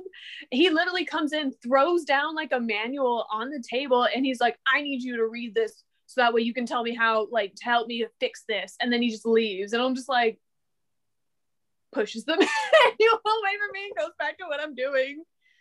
So I was just, oh my gosh, it was, I would say like that. I think that was the second to last boat trip, because I technically wasn't even supposed to be on that boat trip because one of the coordinators was gone. He gave me that trip. He was gone for 2 weeks and then he came back and he's like, oh, wait, you have this boat that's been waiting for an observer. So like I go out, and then because I was a level 1 observer, we weren't supposed to go on deep trawling. And they're like, all right, we're going to do this. And then we're going to go deep trawl. And I'm like, oh no, I'm not cleared for that. And they're like, well, it's too late. And then they just left with me. Yeah. So then I'm on my sat phone. I'm just like, hey, so they're deep trawling. And they're like, you're not supposed to be on that boat trip. That boat trip wasn't for you. That was for somebody else. And I'm like, well, so-and-so said it was fine. And I'm pretty sure that cost him his job too, but you fucked up. The audacity of these captains. I know, it's so like, and that's not even the worst of it. I was told by a Vietnamese couple repeatedly that, oh, I shouldn't be doing this. I should be working in an office so I can find myself a husband. Stay out my business. So no wife. I don't know. Like they're Vietnamese are very like old fashioned. They would show me like scroll through their phone, like show me pictures of their huge families at like Christmas gatherings and things like that. I'm like, oh, you have such a pretty family. And they're like, well, where's yours? And I said, oh, I don't have any kids. And I would show them pictures of like my parents' cats. And I'd be like, I have a cat. And they're like, but no boyfriend? And I'm like, no, but no, you don't want that? And I'm like, not right now. And they're like, well, you need to have that so you can have a family. And I'm just like, That family of succulent plants. Stay on my business. Just to piggyback off of what B said, patients will come in the hospital, especially older patients, and say the same thing. I'll be 35 in about a month and a half, and I mean, people would say that all the time about you need a family, you need a man, you needed this, you needed that. Like, I got batteries and I got my own house and my own car. I think I'm good right now, and I drink my water. I stay hydrated, mind my business, and yeah, when that time comes, it'll come because yeah, no need to rush it. That's right. Mind your business. Linda, do you have anything? Oh, yeah, so I know. I still remember when I was in school at UNO and I went to Walmart and it was Mother's Day and the cashier was like, Happy Mother's Day. And I was like, oh, I don't have any kids. And she was like, don't wait too late. I'm like, man, I'm 20. What are you talking about? But as far as like a crazy day at work, well, so when I was working in Houston at the in business development and marketing department, one of the events that we did at the end of the year was something called the Nutcracker Market, and it was this fun time for us to work. We would have to get up and set up outside. It was outside where we were at like 4 in the morning. And the last time we did it in 2019, it was raining so hard and it was so cold. And me and my other 2 coworkers, we were in like our own cars and we were just texting each other like, we still have to do this. And then our director told us that we did. So we had to go out and like set up in the rain, cold. I'm like, I'm never doing this again. And then COVID happened. So we didn't do it last year. But that wasn't cool. And then recently at my new job, because I'm in the tech part, I guess, if anything goes down, any sort of software or something really that's out of our control, of course, we're going to get like the brunt of it. So at the beginning of last week, there was a Microsoft issue that went down. So we were getting all those calls and emails. And then we had something where all of the students' accounts were disabled. So all 1,100 students' accounts were disabled. They couldn't get in to do anything. So we kept getting those emails and calls. And some parents just think that their kids are just, you know, the perfect little angels that they are. And it's like, I mean, there's 1,100 of y'all calling us and emailing us saying that y'all can't get in. We're trying to work on it. It's not us. It's another, you know, outside system. And they're like, well, we pay all this money. And I'm like, well, I can give you a number to call the company that really screwed up because made us. So that was last week. And then we had a bomb threat. So that was also fun. So just, it was one thing after the other last week, but we got everything resolved. We had no bombs. That was good. But yeah, that was That was just last week. I'm still trying to like get over that. We had to reset all of the students' passwords. Some students hadn't changed their passwords since they started school. I'm like, how have you gone through without changing? You're supposed to change it every 3 months. They're like, oh, I just go around it. Like, how are you doing that? I'm like, someone's gonna hack into your system one day, just take all your information. But change the grades, change your grades. I'm like, oh no, we're gonna get you. I'm not gonna be able to do that. But yeah, it's always something. And I've only been there for 2 months, and it seems to be like always something new, like brand new that happens that no one knows nothing about. I'm like, okay, maybe it's something that I did when I came that I brought on, because y'all keep saying that none of this has happened before, and all of a sudden all of this has gone wrong. And I'm like, I don't understand. But yeah. The South is unbeatable as far as just nonsense. Woohoo. All right, to close it off, the last question I have is, are you working in the job and or field that you thought you would be as a child?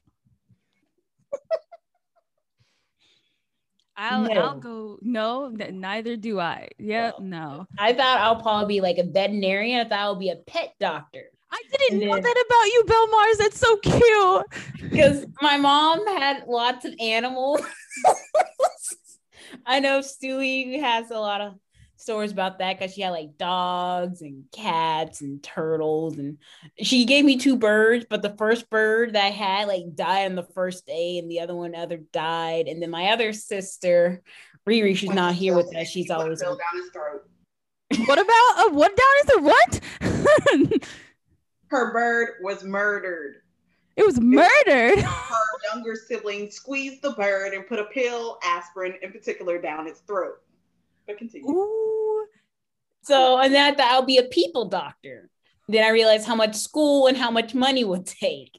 So now, but I'm thinking the most important one is make sure people are safe and following protocol. So I think that's the coreness of helping people and keeping people safe. I'm keeping that with industrial hygiene. So I'm actually satisfied that I'm working in the field I am in. I hopefully continue going on this path, and yeah, we'll see where it goes. Excellent. So I thought, I remember being maybe in like the 4th or 5th grade, and I went to a Catholic school, and one of our classes was to actually go to the library once a week. It was like library, it was a class. And so I was going through like career book, and they talked about different careers and how much money the person made. I came across plastic surgeon, and they were like, plastic surgeons in back like in the 90s was making like 1.2 million. I was like, so I'm gonna be a millionaire. I'm gonna be fixing noses and titties all day. I'm good. Like, that's what I want to do. And then they were like, well, you have to go to 4 years of college, 4 years of med school, and then like a 5 or 6 year residency for plastics. And I was like, I'll be old and gray by the time I finish school. I'm good. And then probably my first real idea of a job was to become a nurse.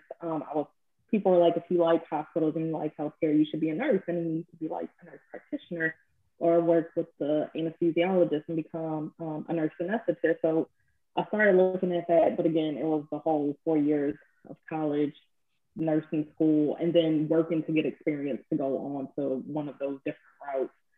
And just looking at my mom is a pharmacist. I was like, I could do pharmacy. She likes pharmacy. She's been successful at it. It seems like a really good career path.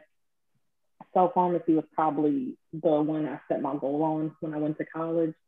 But everything, like everybody says, all good plans go astray. So I'm happy I'm in healthcare. I think it's really been good for me to be in healthcare, and I've kind of got to experience different types of fields within healthcare that are also just not strictly related to healthcare, like supply chain or human resources. So I think, I'm pretty happy and kind of in the healthcare scene. So I think I've kind of landed where I thought I was going to be. Awesome. Yay. Well, I'll go. I wanted to be a singer when I was like 7. I was 7. Somebody told me I could sing well, and I'm like, that's it. I'm gonna be a singer. And then I realized that like they don't get no privacy. And I was like, just kidding. I like having my own business and you not being in it. Stay out my business. And so I decided that I did not want to be a singer. I don't know like how I don't even know how I got there. I was just kind of like, no, that's not for me. And I can't even tell you like in college how I got to, not how I got to creative writing, but like just how I was like, what am I going to use this for? I don't know. I just like these two subjects. That's it. So I went from I'm going to be a singer to I don't know what I'm going to do, probably write books, but like it's not going to be singing for me. So anyone else? I wanted to work with really quick. Okay, go ahead. I'm sorry. Oh, sorry. I wanted to swim with dolphins when I was little. That's beautiful. I know, and then I learned about them more in college, and then it's like, oh, they actually rape divers. So what? That was my mom's divers. They are the rapists of the sea. They are. Really quick story. I went on a cruise a few years back, and one of our excursions was to swim with the dolphins, and they put us in a tank, like, or an open area with like a baby dolphin, and they said the baby dolphin was maybe 200 or 300 pounds. But they said the alpha male was like 700 pounds. And I told them I didn't want to get raped by a dolphin, half dolphin, half human babies. That was a real story I had as an adult when I went to Mexico. So I just wanted to throw that out there. That was great. I loved everything about that story. And in fact, my parents have a picture at their house of me kissing the dolphin. Oh, you could have had mermaids. I'm good. Angelica. I'm good. Angelica. So I was gonna say really quick, and Stewie and Linda might laugh at this. One of my biggest drivers for me being successful was I did not want to live under the Claiborne Bridge when I was growing up in New Orleans. That was like a huge fear factor for me. And my parents were like, you have two parents that love you in a house that you can always live in. Why would you feel like you'll end up under the Claiborne Bridge? I don't know what about the Claiborne Bridge made me think I would live there, but I was like, I'm gonna end up under the Claiborne Bridge if I don't make enough money. And it was either that, I was either gonna live in Eastover or I was gonna live under the Claiborne Bridge. It was like no in between of just having a normal regular life. It was like one extreme to the other. And to this day, I'm like, okay, I'm not under the Claiborne Bridge, so I'm doing okay. That's right. That's a great measuring stick. Just, I'm not under the specific bridge. It's not even a bridge. It's this bridge. So I am okay. Oh, you had mom during her good period in life. Mom set me up.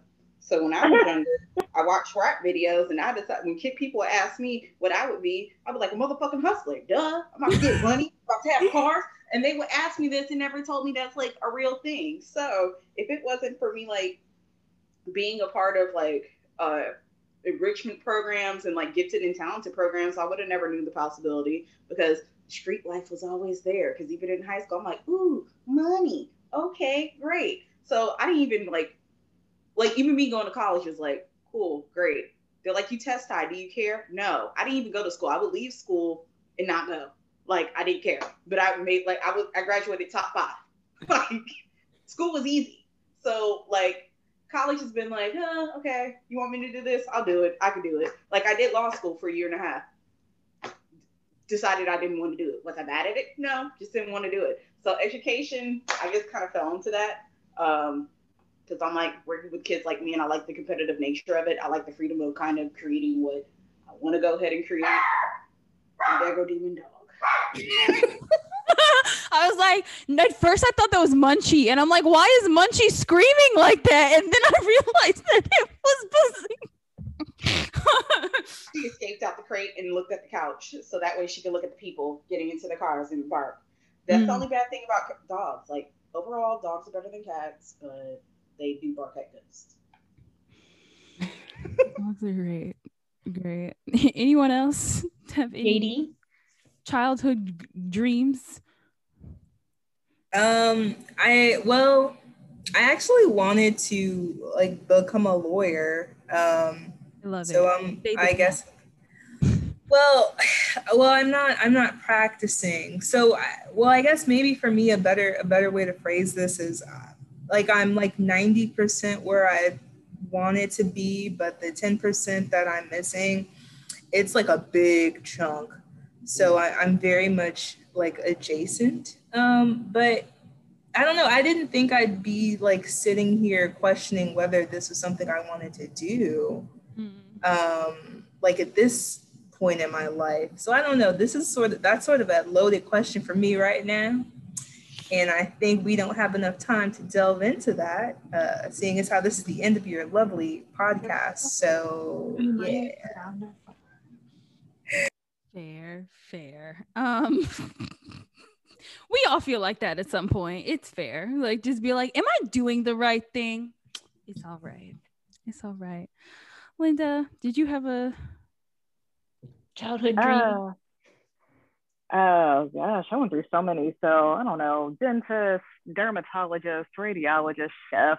I'm like, how did I get from there and there and there? As you notice, 3 of those involved medical school or dentistry school, and then chef. And then when I got to high school, I worked in a help desk. So I think that's where my love for tech started coming in.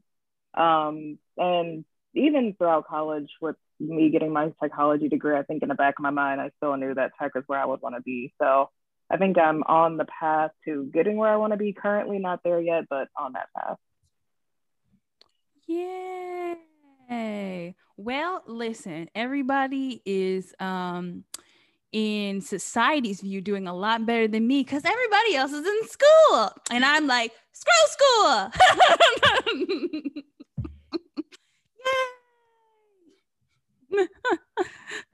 I didn't go back to school. I got a master's and I might be using it. Hey, I didn't even get a master's. I just said a bachelor's is it. That's it. Everybody said when I graduate, they're like, "Oh, you're gonna get a No. Are you gonna pay for my master's?" No. Oh, gracious. Well, that's where we're gonna close it off. This is usually when we take a break, y'all, and come back and do something fun. But I realize everybody has lives and they have to go live them. Maybe they want to eat dinner. Maybe they want to go to the bathroom, like, those regular things. So we're gonna take a break, and if you're still here when we come back, we welcome you to play games. Oh, puppy! All right, we'll be back, and we're back. Yeah, so I pulled up some questions off of different Reddit groups. This one comes from our Black ladies off of Reddit. Like, what are your thoughts on some Black people disagreeing with Stop Asian Hate? So, obviously, wait, why are you against it? Like, is the first question that would probably come to all of our minds. But like, I also don't want to sit here and act like I don't understand. I don't understand the being against it, but I do understand where they're coming from as far as like, because I know, like, I've seen these conversations online a lot where people are saying stuff like they're anti-Black, they're not contributing to our movement, they're basically clinging onto our bootstraps, etc., etc., etc. So I don't want to sit here and act like I don't see where they're coming from, but at the end of the day, it's like these 8 people were killed and like they didn't deserve to. White supremacy is the answer, people. Like, white supremacy is the problem. It's like, you're like, why is this happening? White supremacy, the end of the discussion. Like, and it's a common enemy for all of us. And so it's just kind of like, if you don't want to think of it as Stop Asian Hate, just think of it as Stop White Supremacy. Like, you don't have to attach all of these things to it if you don't want to. So, I mean, that's my piece on it. I would like to hear what everybody else has to say, though. I agree with your sentiments because I'm thinking we do need to stop it, because I'm thinking injustice anywhere is injustice everywhere. I'm thinking, okay, they're hating on Asian people. I'm thinking, what's the next flavor of the week? They're going to hate on Hispanic people, and then it's going to be back to Black people. I'm thinking it's kind of like the flavor of the week. I'm thinking, yeah, but right now, yeah, we could address anti-Blackness in the Asian community, but I'm thinking right now, Asian lives are at risk because, we had a previous president that called something the Chinese virus, even though technically speaking, the reason why the virus is in the US because a lot of European visitors came over here, but we're not going to call it the pip pip cheerio virus and start killing white people. I'm just saying, Like, again, it's back to the British people, always fucking things up for everybody. Italians, but yeah.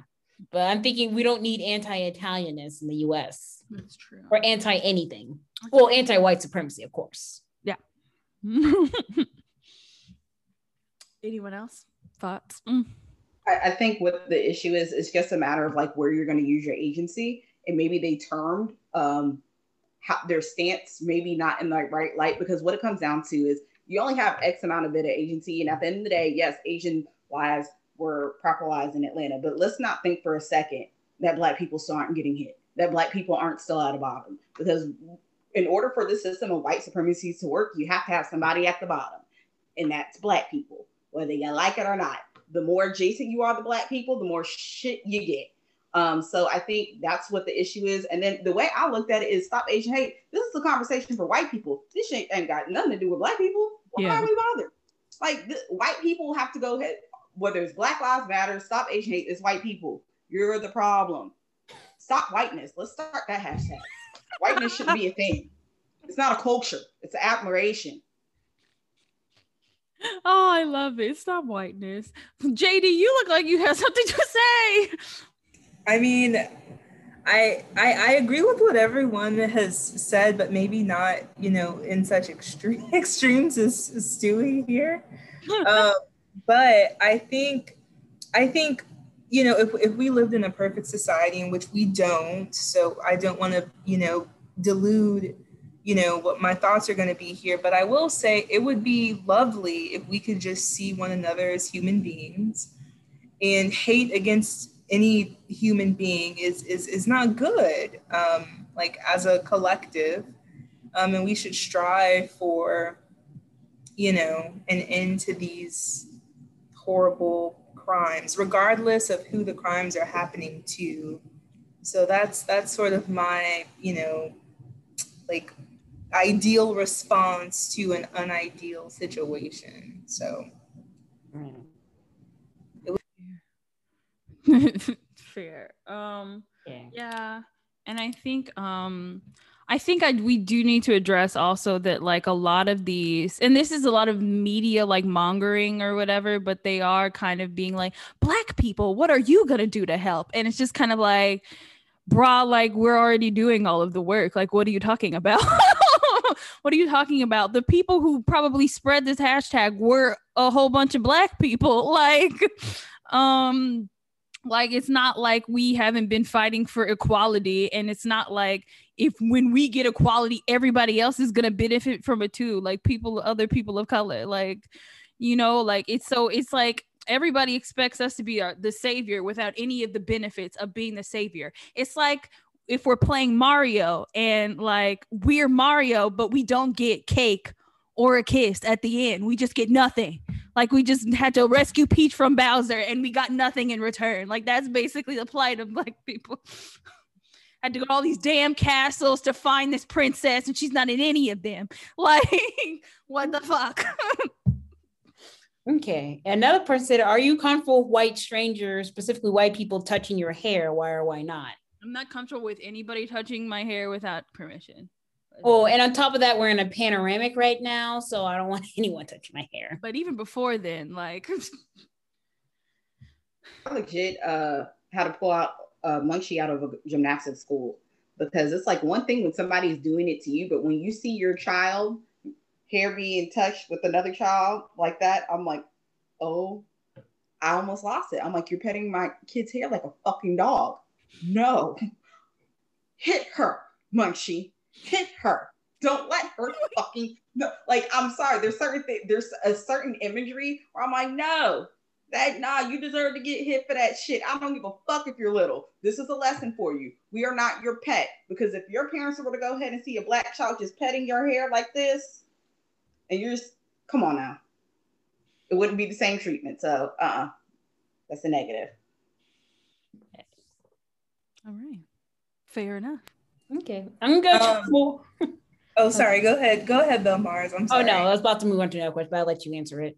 Oh, okay, sure. So I've actually had more Black people ask about my hair and touch my hair than white people.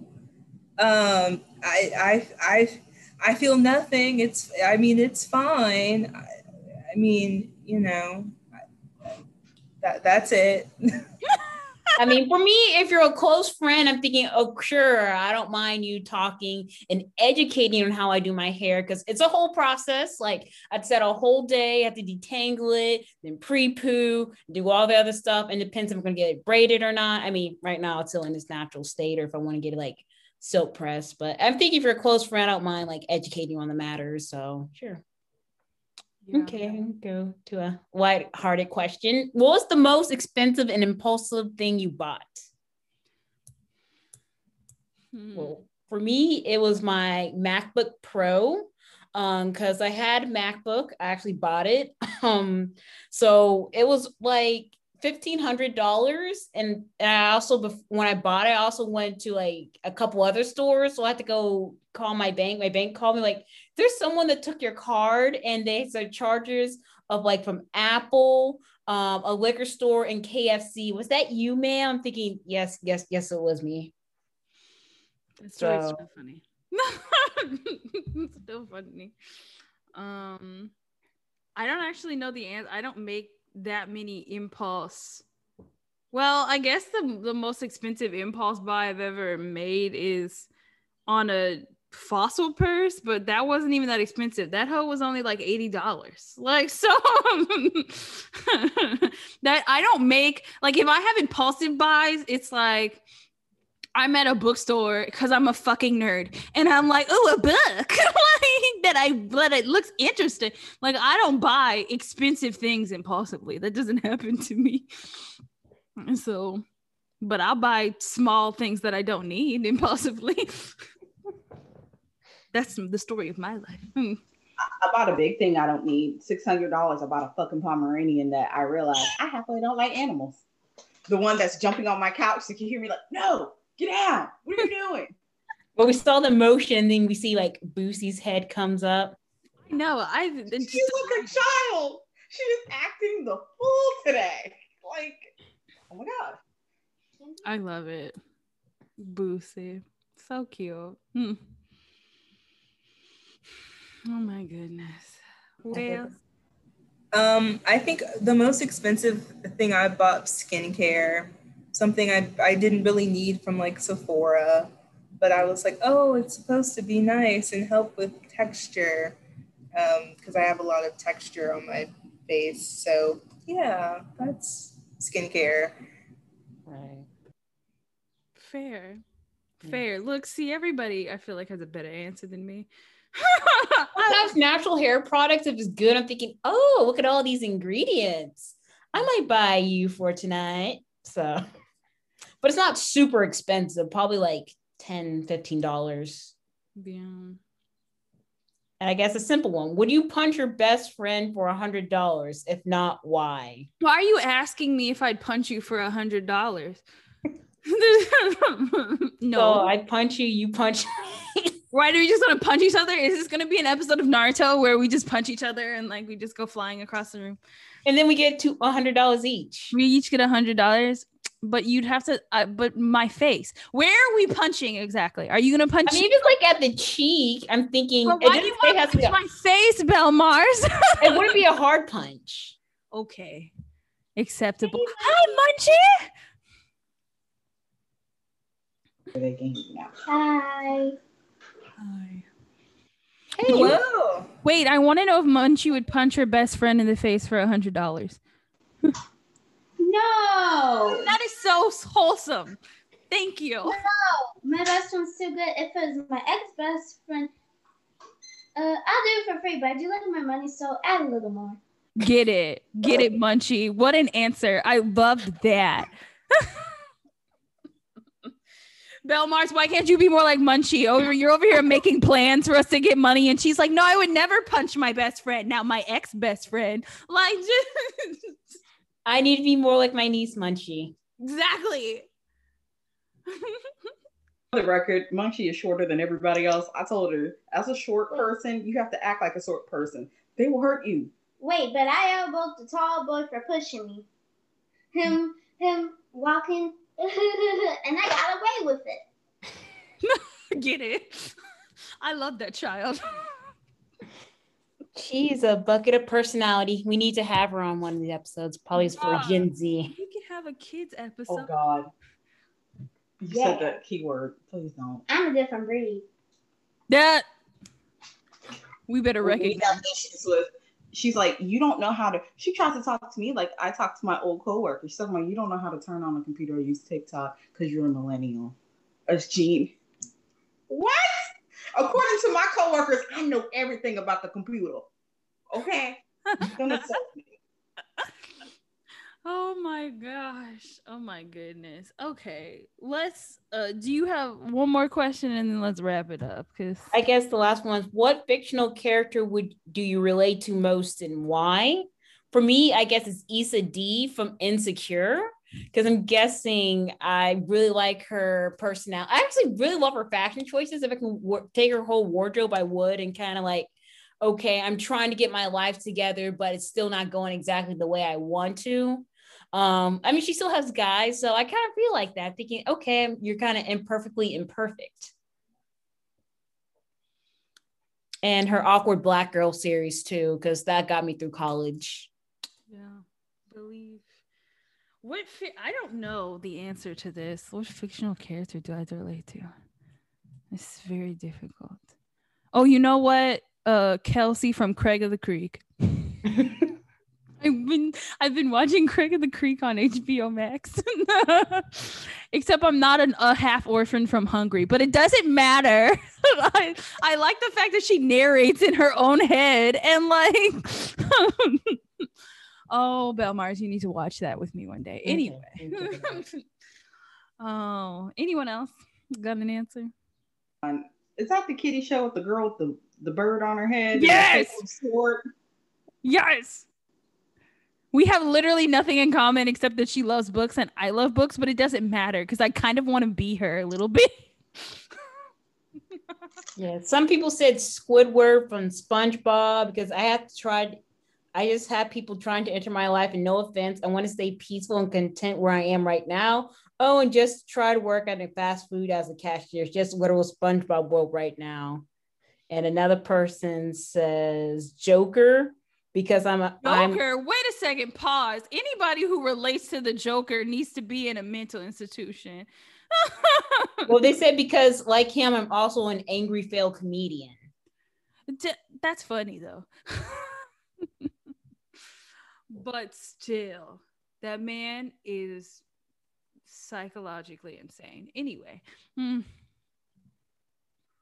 But yeah, well, when I was younger, I guess another funny story with Stewie's that she referred to my sister and I as SpongeBob, and we referred to her as Squidward because we're always doing crazy things to piss her off.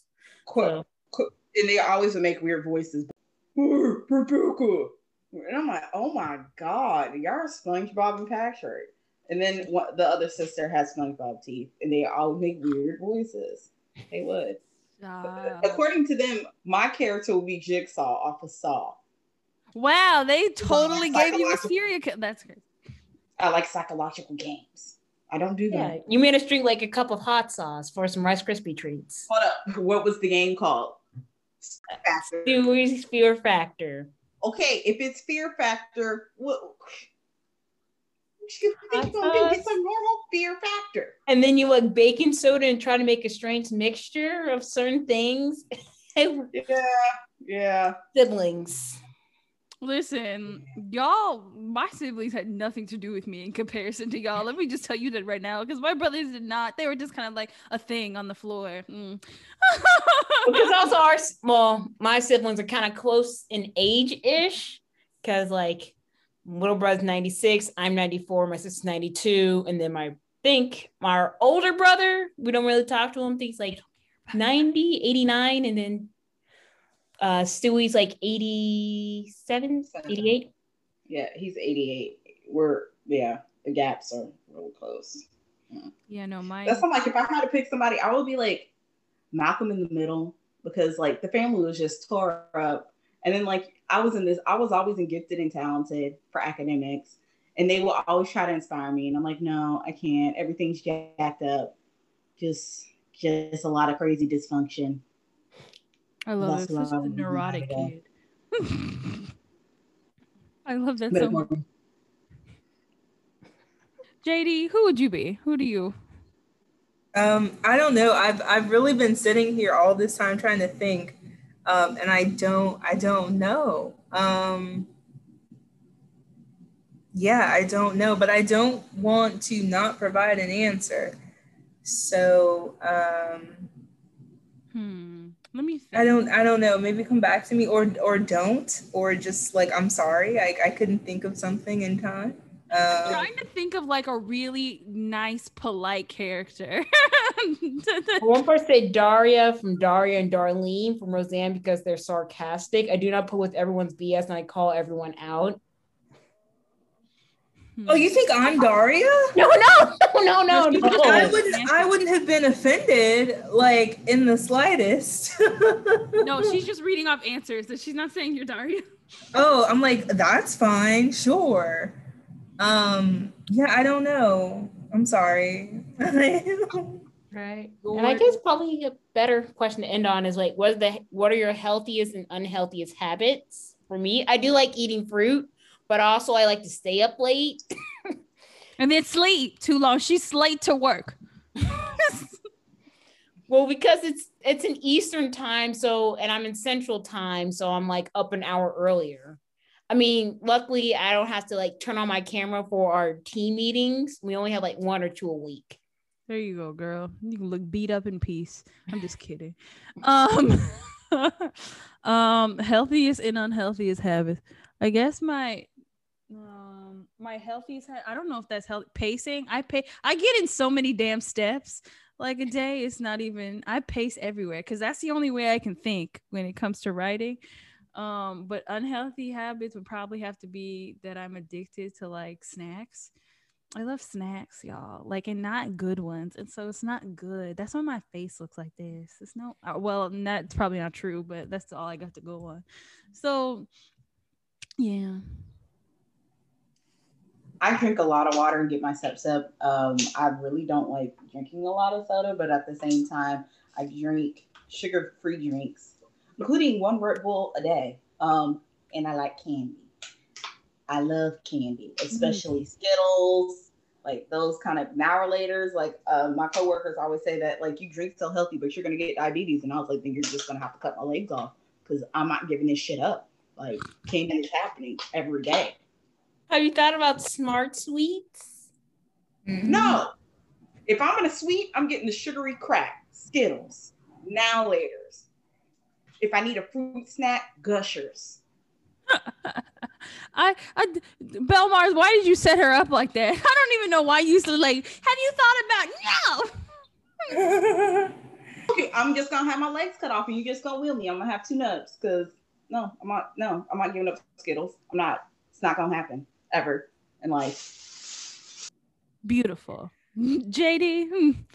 I'd probably say my healthiest habit, I'm a big fan of walking, so I like to walk. So similarly to you, Nikki, Allie, I get my steps in. Bad habit, I really like all the bad carbs. Like give me all the like cakes, cookies, muffins, like all the pastries. Yeah, I'm trying to work on that, but baby steps. Yeah, baby steps. I got you. All right, Belle Mars, let's release these people. We need to release these people. What are my ending things? Stay in school. Stay safe. Everybody wear your mask. Stop Asian hate, or really just stop white supremacy because we hate white supremacists. And that includes you, Sharon Osbourne. God. White supremacy ended. That's right. Like, just put in your resignation letter and go already. Okay. And also, no, I don't have anything else. Just have a good week. Thank you to all our panel for joining us. Those that came in late, those that came in early, and thank you for your insight. Please wear your mask. If you can, get vaccinated. We really hope that. And probably follow us on the our handles. My Instagram is lady_blurred94, and my Snapchat, which I really don't post because I'm horrible, is Belinda Mars 2545. Yeah. It's at Nikki Alley Muse as always. Stewie, what do you have to say? Your hand is raised.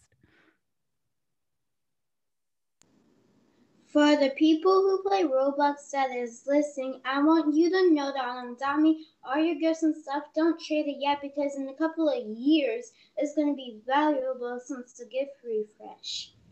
Pass to the people. Get it. Thank you for that, Munchie. Thank you. That's great for all you people out there. JD, do you have any parting words? Sure. Thank you for having me on this podcast. I really enjoyed the panel and meeting all the lovely ladies and the opinions and the perspectives. It was fantastic. I don't really have a lot of social media that I would care to plug, but thank you nevertheless. And I hope you all have a wonderful day and treat each other well. Yes. All right, people. Yes, thank you to all the ladies who came on the panel. Everybody have a good week. And we'll see you next time. Bye. Bye.